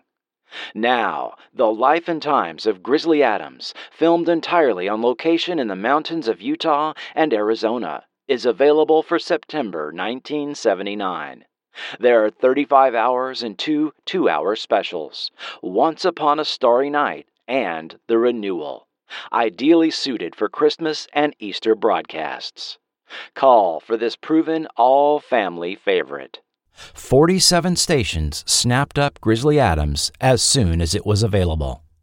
The series went on to impact millions of viewers, some of whom still wrote the show in care of NBC, the network the series used to air on. Don Shanks later related, Dan was over at NBC one time after the show had been over for I don't know how long, and this lady there goes, "You want your fan mail?" And he goes, "You have fan mail?" She said, "Yeah, have you got a truck?" He goes, "Yeah, I got a pickup." She says, "No, do you have an actual truck?" There were 8 million fan mails that we didn't get. The series was rerun on local stations for the next 15 years, not only domestically but also in Australia, Brazil, Canada, Croatia, Finland, France, Germany, India, Italy, the Netherlands, Norway, Poland, Serbia, South Africa, Spain, and the UK. Back in the States, it was picked up by cable network FX when that network debuted in 1994. So answer the call of the wild with Swiss Family Robinson, Okamongo, and Grizzly Adams. Untamed Television, weekend starting at 9 on FX. In recent years, the show has aired on Nostalgia Network, Get TV. As covered in the last podcast, Sun, under new owner Taft Broadcasting, concluded the Grizzly Adams story with The Capture of Grizzly Adams, airing on NBC February 21, 1982. The 1974 film was released on VHS for $14.95 in 1986, and since then has been issued several times. As pointed out during the episode review, a few episodes also saw VHS releases in the 1980s. The Capture NBC telefilm presented an open-ended conclusion to the Grizzly Adams story, leaving the storytelling door open should the property be revived. However, the possibility of star Dan Haggerty returning to the role was made highly problematic due to legal troubles he became involved in. Dan Haggerty's troubles began to be evident even during the original run of the series, when the actor had trouble keeping his focus, requiring numerous takes to get through a scene. He later admitted to having a cocaine habit starting in 1972, which he says wasn't good for him or his career. When he was pulled over in November 1978, CHP officers had clocked his Ferrari doing 100 miles per hour. At the stop, officers stated they spotted a vial of white powder in the car, which the inebriated Haggerty then threw into the brush on the side of the highway. This led to a scuffle with the officers, and Haggerty was arrested. Haggerty was fined $600 and ordered to do 100 hours of community service. For the next few years, Haggerty seemed to stay out of trouble, ironically guesting on Chips, as well as Charlie's Angels and The Love Boat. But in June 1984, the 42-year-old actor was again arrested at his Beverly Hills home at the conclusion of a 2-month investigation by the newly formed Entertainment Unit of the Narcotics Division of the LAPD. Accused of selling an undercover officer a total of 18 grams of cocaine, he was released on bail and went to trial over the charges the following year and was convicted. He was sentenced to 90 days in jail, 3 years probation, 200 hours of community service, and ordered to undergo rehabilitation and repeated narcotics testing. Also in the summer of 1985, there started to be attempts to revive the Grizzly Adams brand.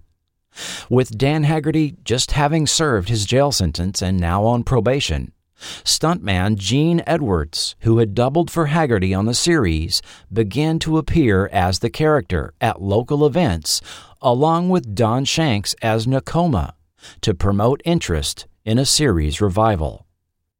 Gene Edwards was from northeastern Wisconsin, and with his bounteous hair and beard and even a faint resemblance to Haggerty, definitely had the burly frontiersman look down pat. Even though he had done stunt work for shows like The Dukes of Hazzard, Chips, and The Fall Guy, Edwards admitted to the press in 1982, "My look is a distinct look. I can't go on just any type of casting call. I can't play a lot of parts. I've got the beard, and I'm confined to a Viking, a mountain man, some drunk, or a heavy." It is unclear if the initial attempts for a return of a Grizzly Adams series involved Taft Entertainment or Charles Sellier. By now, Sellier had abandoned the family-friendly and religious films he had made with Sun, and was signing deals to direct R-rated fare for New World Pictures, such as The Annihilators, released November 1985. However, his deal with New World seemed to fizzle out, and he began producing a string of Western TV movies for the remainder of the 1980s. Meanwhile, Edwards and Shanks appeared numerous times in the late 80s to promote Grizzly Adams revival projects. Edwards formed Grizzly Productions in an attempt to partner with a studio for distribution of a film or TV series starring himself as the character. In 1986, the pair was to film Grizzly and Gray Otter's Wilderness Adventure, a movie originally intended to be released late that year. Notably, Shanks would no longer be playing Nakoma, but a new character named Gray Otter, presumably because the Nakoma character belonged to Taft's son. And by this time, it is clear they were not involved in this effort. Also known under alternate working titles, such as Grizzly Adams' Wilderness Adventure and The Legend of Grizzly Adams. The film was to be narrated by John Denver, star Clint Walker, and former Oakland Raider quarterback Ken Stabler, in addition to Edwards and Shanks, and have music by John Denver and Mickey Gilley. Edwards, Shanks, and Gilley appeared at the 1987 Show West convention to drum up interest in the film. Reportedly, Edwards had verbal interest from studios with deals to produce a new Grizzly Adams series as well, likely to take advantage of the late 80s boom in first-run syndication. Edwards and Shanks also appeared at France's Cannes Film Festival in May 1987 to promote said film, by which time B-movie distributor Shapiro Entertainment had become attached to the project. They were in costume alongside a black bear wearing a Grizzly Adams t-shirt. Edwards reported high interest in the foreign market, as well as a planned wide domestic release for the 1987 end-of-year holiday season. The final mention I find of this film is from late July, where Edwards cited production delays due to him both directing and starring in the feature. Sadly, this production never saw the light of day, and I find no evidence the film was ever finished. About 2 years later, another Grizzly Adams project was in the works, this time produced by Florida-based author Thomas L. Tidrow, under new production company Bulls on the Run Production. Shot at Old Tucson Studios in Arizona in May of 1989, the production would feature the return of Bozo the Bear, this time called Martha. If successful, the plan was for a trilogy of films, the second of which was intended to be a rather unique concept. Misha, the lost son of Grizzly Adams, was to depict a Russian-American take on the story, with Adams marrying a Russian sea captain's daughter that had settled in California, only to have her whisked back to Russia by her unpleased father. 25 years later, son Misha would come to the U.S. in search of his legendary father. The planned sequel, which was to be a co-production between Bulls on the Run and Paritiet Films of Moscow, fell apart when Thomas Tidrow was accused of stealing the Misha character and was subsequently sued by his Russian production partners. These troubles may have made it difficult to secure theatrical distribution for the produced film, which debuted in Canada with little fanfare on rental-priced home video in the spring of 1991. Then on U.S. cable TV as Grizzly Adams, The Legend Continues. The film begins by retelling the real story of the historical Grizzly Adams, finally merging into a fictionalized version similar to the NBC show.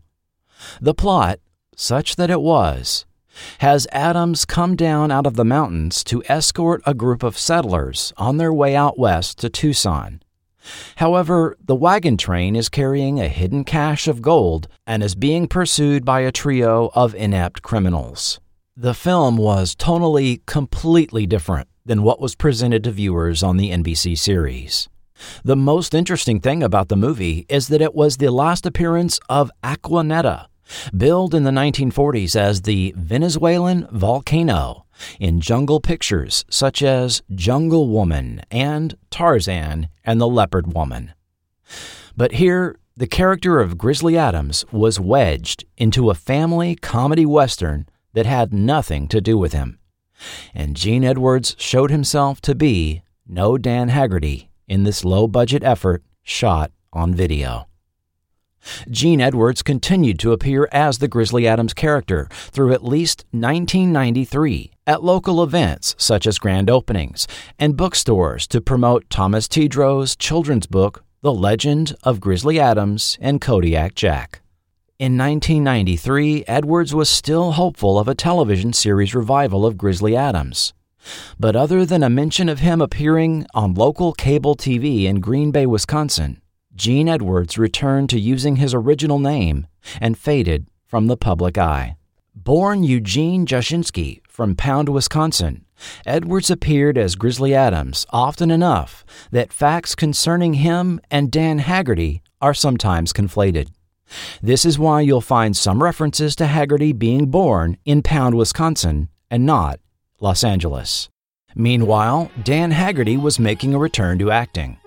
After a string of appearances in direct-to-video films, Haggerty returned to familiar ground in 1991's Spirit of the Eagle, appearing as Big Eli McDonough, a mid-19th century cartographer traveling through the forests of America's Northwest Territories, who had a special kind of way with animals, including a giant golden eagle he had raised. Don Shanks makes a special appearance in the VHS-released film, marking both the first and last time Haggerty and Shanks would appear together after the Grizzly Adams series had ended 12 years earlier. Eagle was filmed in the early summer of 1990, and news articles reported Haggerty was slated to begin filming a 26-episode Grizzly Adams revival series that year. This clearly never happened, and I could find no further information on this effort at a series revival. However, Haggerty returned as Grizzly Adams, in spirit, if not technically as the character. 1995's Grizzly Mountain was a fantasy family adventure film featuring Haggerty as Mountain Man Jeremiah, whose friends included Black Bear Jack and Golden Eagle Thor. Jeremiah's 19th century wilderness was accessible through a time portal in a magic cave. Just go with it. It was supposed to be a relaxing family vacation. Can we go exploring? Well, all right, but don't be gone too long. But for Dylan and Nicole, I think I see a cave or something. it turned into a trip that took them back in time. Wow. Whoa, kids. Where's the fire? Where are we? Now, with the help of some new friends, I'll do everything I can to get you back to your parents. They've got to save the mountain. No! Before it's too late. Grizzly Adams, Dan Haggerty. These guys are as dangerous as they are dumb. That mountain is ready to blow! And the Karate Kid's Martin Coe star in this heartwarming family adventure that takes you to a place where dreams come true. Grizzly Mountain. Grizzly Mountain was filmed at locations around Grants Pass and Eugene, Oregon in the early fall of 1994. Haggerty's 11-year-old son Dylan and 9-year-old daughter Megan made their acting debuts in this sell-through priced direct-to-video feature.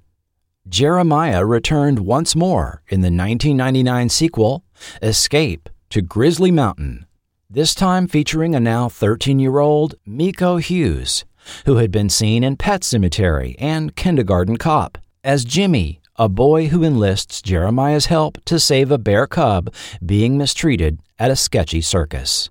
Jack was now a monstrous Kodiak grizzly and no longer a black bear. The film had a well-meaning message and rather predictable ending, but it was somewhat disconcerting to see Haggerty as Jeremiah rave over a McDonald's Big Mac in what was an obvious product placement. It was released to Canadian television in 2000, then on DVD in the U.S. in 2002.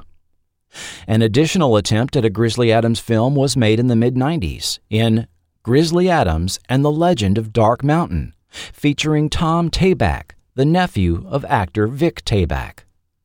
Originally titled Grizzly Adams, Treasure of the Bear, the movie was filmed in 1995 and featured recognizable names such as Joseph Campanella, Mickey Jones, and Marilyn McCoo in the cast.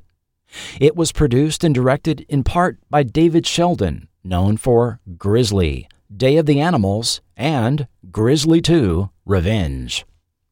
While it was an attempt to go back to the original Grizzly Adams story and not base its interpretation on what Sun Classic had done, it failed to capture an audience, and the two versions were sold into international TV syndication. In 2012, Shout Factory began releasing the seasons of The Life and Times of Grizzly Adams on DVD, culminating in a complete series release in 2016, followed by the recent DVD release of The Capture of Grizzly Adams. Incredibly, the original 1974 film has still never been released to DVD. What became of the people connected to the series? As Dan Haggerty continued to act, he also began to take advantage of his celebrity status, opening the restaurant Haggerty's Bistro in Studio City, California in 1991, as well as marketing his own brand of barbecue sauce. However, that same year, he also suffered yet another personal injury in a motorcycle crash when his Harley slid under a van. Haggerty suffered a broken pelvis, crushed leg, and a head injury that required 200 stitches and put him in a coma. Over the next several years, he underwent 18 surgeries. Tragically, his second wife, Samantha, was in a motorcycle crash in 2008, which ended her life. In later years, Haggerty promoted a number of products, from hot tubs to cleaning products to log cabins. But in late 2015, a back surgery led to the discovery of spinal cancer. Following a brief battle with the disease, the man that will be forever remembered as Grizzly Adams passed away in January of 2016 at the age of 73. Stuart Raffle, who had partnered with Dan Haggerty early on, influencing Haggerty's career, veered away from animal handling to focus on filmmaking. Following When the North Wind Blows, he wrote and directed The Adventures of the Wilderness Family, leading to 2 sequels and the similarly themed Across the Great Divide. His 80s and 90s work is a list of very familiar films: The Philadelphia Experiment, The Ice Pirates, Mac and Me, Mannequin 2 on the Move, Passenger 57, and cult video hit Tammy and the T-Rex. Don Shanks continued to work as an actor and stuntman, and like many stuntmen, has collected his share of injuries. Just a few years ago, he revealed to website Halloween Movies an early injury on Grizzly Adams in a mishap during filming of second season episode The Search. Dan once cut off 2 of my fingers when we were doing a scene. Paul Brinegar played a trapper in it, and Denver Pyle gets caught in a net, and Dan and I are cutting him out, and Dan cut off 2 of my fingers with his knife. It was my first index finger at the first knuckle, and the middle finger at the second joint. I went and had them sewn back on, and I went back to work. I've never missed a day of work. I've had my back broken before, and I came back to work. Shanks went on to appear in several westerns and horror productions for film and TV, including the 1988 series Werewolf, 1984's Silent Night, Deadly Night, and the 1994 miniseries The Stand. However, it was his turn behind the mask as the titular character in 1989's Halloween 5, The Revenge of Michael Myers, that cemented his place in the world of horror, and in which co-star Donald Pleasance broke his nose, but that is another story, leading to more sinister roles on films Urban Legends, Bloody Mary, and I'll Always Know What You Did Last Summer. He also is kept busy and in shape, managing stunts for about 40 films over the last 25 years, and in recent years has been seen on the horror convention circuit. He was just seen in the 2021 horror film Paranormal Prison, available on online platforms. Now 72, the actor says, I'm still riding horses. I have one friend, and she's been doing horse rescues and stuff, and so I help her train the horses. You know, just taking it easy. Denver Pyle went from the mountains of Utah to rural Georgia immediately following Grizzly Adams' cancellation, when he was cast as Uncle Jesse on CBS hit series The Dukes of Hazzard, a role he played for the entirety of its 7-season run. He also appeared in the 1986 TV movie Return to Mayberry, reprising his role of the jug-playing Briscoe Darling. He received his star on the Hollywood Walk of Fame in 1997, just 2 weeks before his death from lung cancer on Christmas Day of that year. He was 77. Gene Edwards, after returning to his home state of Wisconsin, was in long-term rehabilitation, resulting from injuries suffered from years of stunt acting, according to those who knew him. At one point, he was working on a comeback when he had sufficiently regained his health. Unfortunately, his health continued to decline until his death at age 69 in December of 2016, the same year Dan Haggerty also passed away. Following the Grizzly Adams series, Bozo the Bear gave birth to two more cubs, Samantha and Big Mac, in 1984. Following the 1991 Gene Edwards movie, she faded from the public eye. While you'll find a reference to a bear named Ben that died at Nebraska's Folsom Children's Zoo in 1990, incorrectly reported in an AP article to be the bear from Grizzly Adams, this was a Kodiak brown bear and clearly was not Bozo. Bozo lived until she was 36 years old, passing away in 1999.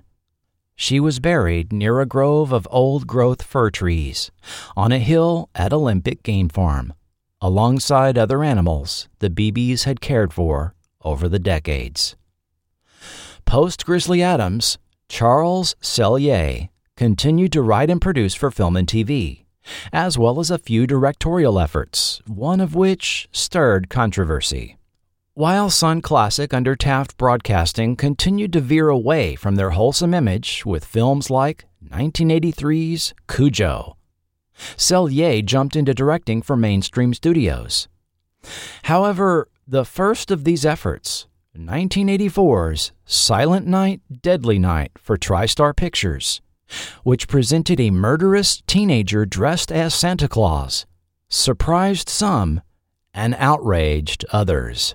The night before Christmas, when all through the house, not a creature was stirring, not even a mouse. The stockings were hung by the chimney with care, in hopes that St. Nicholas soon would be there. Remember, he only looks like Santa Claus. You've made it through Halloween. Now try and survive Christmas. Silent Night, Deadly Night, rated R. Starts Friday at a theater near you. Filmed in Heber City and Midway, Utah, for a budget of $750,000, the production used local actors and crew, including lead actor Robert Brian Wilson and stuntman Don Shanks, and originally had the title Sleigh Ride. Recently formed TriStar Pictures was pleased with the completed film and intended to target a 17 to 24-year-old demographic based on test screenings. While 400 film prints were produced for a November 9th wide release, the studio had issues with MPAA approval for the TV spots, and 6 versions were edited before one was finally given the green light. TV commercials began running 2 weeks prior to release date, and the controversy began. TriStar representatives state they had instructed the ad agency making the commercial buys to run the spots late at night. New York-based Diner Hauser Bates disputed this, claiming they were given no such direction. Thus, TV spots for the film ran during a Green Bay Packers football game in the afternoon and early evening, not to mention on episodes of Three's Company and Little House on the Prairie, triggering viewer outrage, which flowed over to complaints over newspaper print ads as well. Entire pages in newspaper entertainment sections were filled with reviews and columns analyzing the controversy, which sometimes even made the front page. Gene Siskel called the film contemptible and specifically called out producer Ira Barmak. On November 8th, TriStar pulled the TV ads, and Barmak went on a PR campaign on shows like Donahue and Entertainment Tonight to respond to criticism and do damage control for the studio. Even though the film still performed somewhat decently given its budget and pulled advertising, the controversy and angry parents picketing theaters caused TriStar, likely in no small part at the prompting of parent company Coca-Cola, to pull the film from distribution after less than 2 weeks. Sellier seemed to remain silent on the controversy, and the film was brought back the following summer by a different distributor with a new advertising campaign that played up the controversy, this time careful to run TV ads only after 9 p.m. The film became something of a cult hit and spawned 4 sequels. Selye next tackled a PG-rated take on the teen sex comedy category, producing and directing the campy Snowballing in 1984, with a script penned by Thomas Chapman and David O'Malley. I can't find evidence of a theatrical release for this film, and it was probably released only on home video. This was followed by the actioner The Annihilators for New World Pictures in 1985, which was his final directorial effort. Forming his own production company, he brought several TV movies and specials to the small screen, including the Desperado series of Western telefilms for NBC, 1988's Long Arm, 1991's Knight Rider 2000, as well as Mysteries of the Ancient World, Ancient Secrets of the Bible, and similar specials for CBS. In 1995, riding a new wave of interest in the paranormal spurred by The X-Files, Selye hosted the UFO Diaries, distributed in syndication, as well as Encounters with the Unexplained, airing on Pax TV. He then veered entirely into content aimed at the politically conservative, faith-based direct-to-video market, much of it produced with former Sun cohort David Balsiger. Selye was also known locally in Utah for his philanthropy. Taking some of the profits from his many films and TV shows, he invested them in public services for Park City and Wasatch and Summit counties, where so much of Sun's catalog had been filmed. His donations paid for an ambulance, emergency medical equipment, training, a new dispatch system, 3 vehicles for the sheriff's department, bulletproof vests for the highway patrol, and a Theocall Snowcat for rescue services. In Park City, schools received new bike racks, a gym floor, and textbooks. Selye also volunteered 40 hours a month, working as a reserve deputy for Wasatch County. Patrolling in a vehicle he also donated. On January 31st, 2011, Charles Selye Jr., the man NBC's Paul Klein called a brilliant and amazing innovator, died unexpectedly in his Idaho home at age 67. A cause of death was never released. Upon his death, the Grizzly Adams brand entered trademark protection with Grizzly Adams LLC, a company run by Selye's associates Todd and Julie Swindell, who manage the rights going forward for any new Grizzly Adams film and television offerings. Although the Grizzly Adams series is now over 45 years old, America's favorite mountain man has continued to live on in popular culture. Saturday Night Live started lampooning the show early on, referencing Dan Haggerty's birthday party mishap in a December 1977 cold open. Grizzly Adams sets fire to his head will not be seen this week so that NBC may present the following special program. Endless references have been made since on everything from The Tonight Show to The Late Show with David Letterman and sitcoms like Seinfeld and The Big Bang Theory. A 2002 episode of Family Guy satirized the characters of Grizzly Adams and Ben, presenting them as a domestic couple living in a log cabin. And now back to the life and times of Grizzly Adams. Grizzly? Who's Steve? What? There's a message on the machine from somebody named Steve. Oh, yeah, Steve. He's new to the mountain. I met him down at the general store. He makes canoes. Oh. How come I've never met him? He hasn't really been here that long. Long enough to get your number! Ben! Ben! Damn it. But probably nothing matches the reference in 1996's Happy Gilmore, when arrogant pro golfer Shooter McGavin mentions the mountain man and receives a comeback by none other than all-time great Lee Trevino. Yeah, right. Grizzly Adams had a beard. Grizzly Adams did have a beard. The line has taken on a life of its own as internet hashtags and memes shared on social media. While the plots were sometimes mighty thin, critics often poked fun at the show and the very concept that a man could talk to and interact with completely wild animals pushed the series into the realm of fantasy, there was a magic captured in Grizzly Adams' 1.5 seasons. The series was so overwhelmingly wholesome and the locations so obviously real that it was a joy to watch.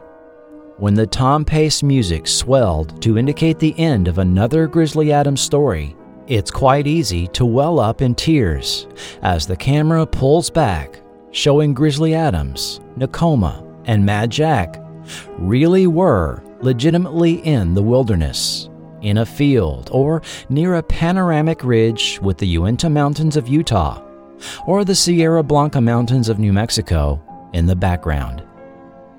It's no wonder many today have the fantasy of saying goodbye to civilization and finding their own corner of the woods to call their own, much like the original Grizzly Adams did.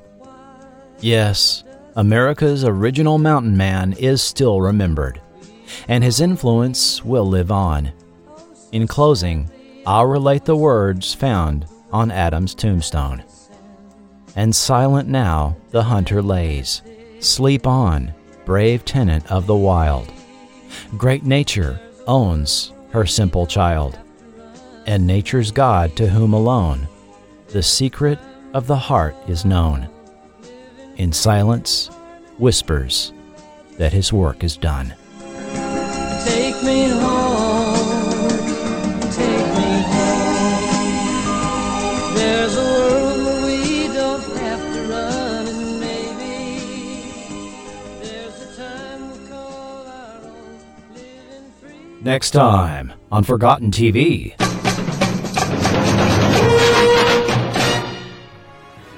A Forgotten TV special presentation. A look at Dr. Albert Burke, a now virtually forgotten Yale academic, prominent television host, and presidential advisor that pioneered educational television on NBC before PBS even existed.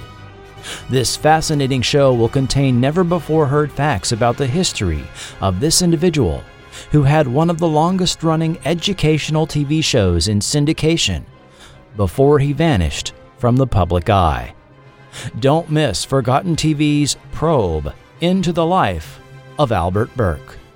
Then they arrived in 50 motherships, offering their friendship and advanced technology to Earth. Skeptical of the visitors, Mike Donovan and Juliet Parrish infiltrated their ranks and soon discovered some startling secrets. Resistance is all that stands between us and the visitors. The battle has been won, but the war is about to begin. The visitors return, and nothing's gonna stop them. It was an NBC miniseries that shocked America with an incredible 40% share of the viewing audience. A phenomenon that took the mid-'80s by storm, that spawned a miniseries sequel and a 20-episode regular series. Prepare yourself for V, the podcast.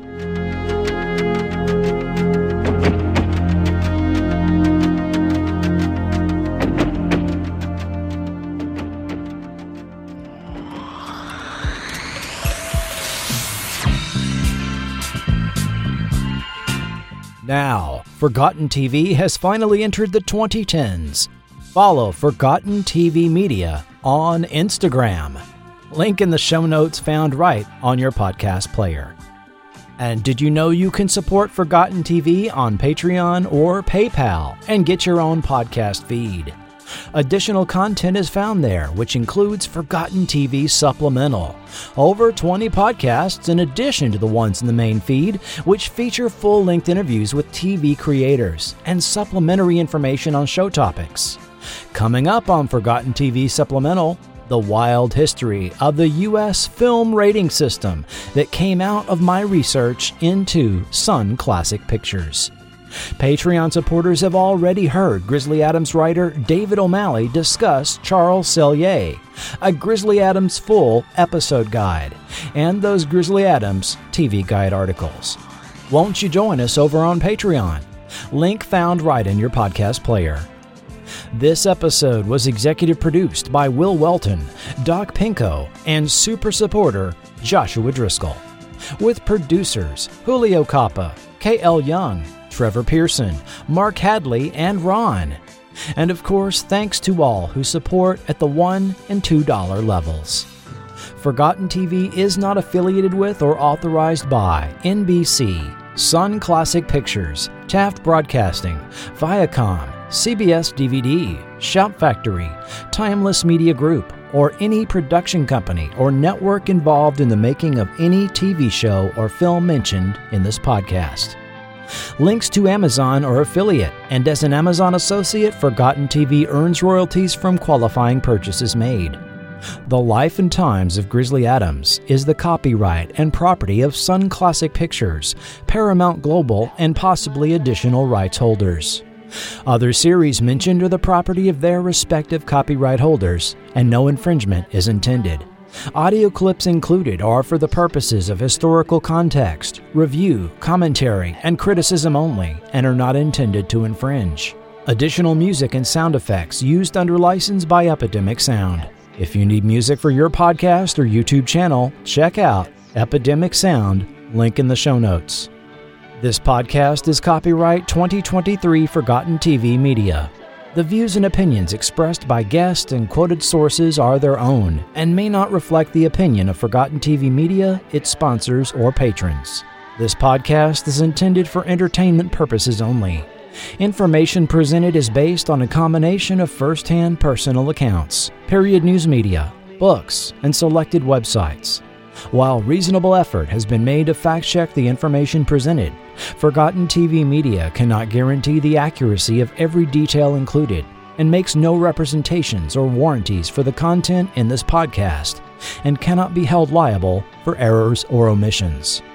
And I'd like to thank the following YouTube channels for making many of those audio clips possible: Siegfried Wenninger, Entertainment Wow TV, Logic Smash, Groovy Graveyard, Black and White TV 1966, Absolute Westerns, Anthony Benwarn Great Aunt 41, Flix House, Richard Wiggin, The Museum of Classic Chicago Television, A Lurking Gru, Weird Lectures, Peter Thomas Official, Pulsing Cinema, Jesus Gospel Superstar, Surf Dog TV, Moshad 100, Rob Etsy 2009, Mondo Digital, Vincent Dawn, Movie and Video Game TV Spots, Schlockmeisters, Memory Museum, Sinrob 1, Musical Treasures, Music Lover, No Copyright Music, Vindobona Austria, Vintage Bodybuilding, David Gideon, Christoph Zeszkowski,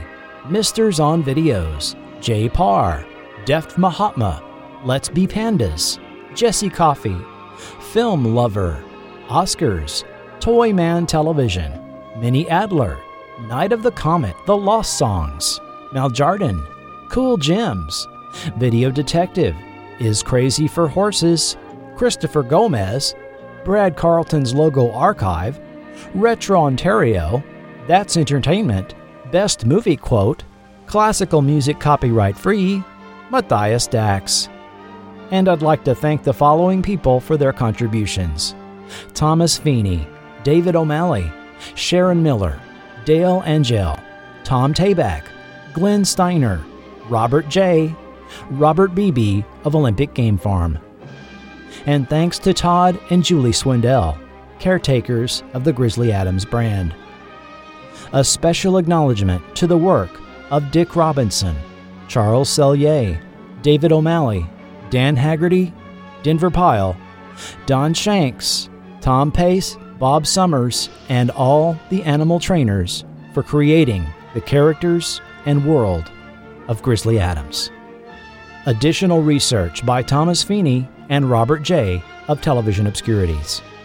Sources of quotes and background information not given directly to Forgotten TV were obtained from the following sources: the articles, Charles E. Sellier Jr. and Sun Classic Pictures, Journal of Popular Film and Television by Gary Edgerton, 1982, Staring into the Sun, A Loving Look Back at Sun Classic Pictures by Thomas Feeney, Sun Classic Pictures, How Movies Introduced America to Fake History by Sean Munger, Here Comes the Sun, Documentary Cinema's New Morning in America by Rob Nelson. Four-Walling Exhibition, Regional Resistance to the Hollywood Film Industry, Cinema Journal by Frederick Wasser. Sun Goes Down in Flames, The Jamal Ark Hoax by Jim Lippard. Mormons, Aliens, and Dan Haggerty, The Mostly True Story of Sun Classic Pictures, Diabolique Magazine by Robert Skvarla. Halloween Movies, Halloween 5's Don Shank Speaks by Sean Decker. The Books, Immediate Seating, A Look at Movie Audiences by Bruce Austin. Never Kick a Bear in Your Bedroom Slippers by Dick Robinson. The Adventures of James Capen Adams, Mountaineer and Grizzly Bear Hunter of California by Theodore H. Hittel. The Legend of Grizzly Adams, California's Greatest Mountain Man by Richard Dillon. Whatever Happened to Orson Welles by Joseph McBride. Has Hollywood Lost Its Mind by Chris Hicks. The Encyclopedia of TV Pets by Ken Beck. Wilderness Trails and a Dream by Lloyd Beebe. Don Perry produced the music. My Journey Through the Golden Age of Rock and Roll by Don Perry. And the following periodicals: Variety, March 23, 1977 and May 12, 1982. People Magazine, January 16, 1978. TV Guide, June 11, 1977 and January 28, 1978. Broadcasting, June 7, 1976. And content from the following websites: Reeling Back, Video Detective, Chantrell Posters, GrizzlyAdams.com, Groovy History, New England Historical Society, Legends of America, HistoryNet, JSTOR Daily, Apocalypse Later Film Reviews, the TV Ratings Guide, the AFI Catalog, Case Text, Justia U.S. Law, Slash Film, Motor Trend, TV Guide, Vantage Point Interviews, the Writers Guild of America Directory, the Cherokee Strip Museum, Payson Roundup, Deadline, BartTheBear.com, Discogs, NBC.com, and many newspaper articles archived at newspapers.com. Thank you for listening. Be sure and bookmark Forgotten.tv for all content and links to social media sites. I am your writer, producer, and host, Chris Cooling, and this has been Forgotten TV.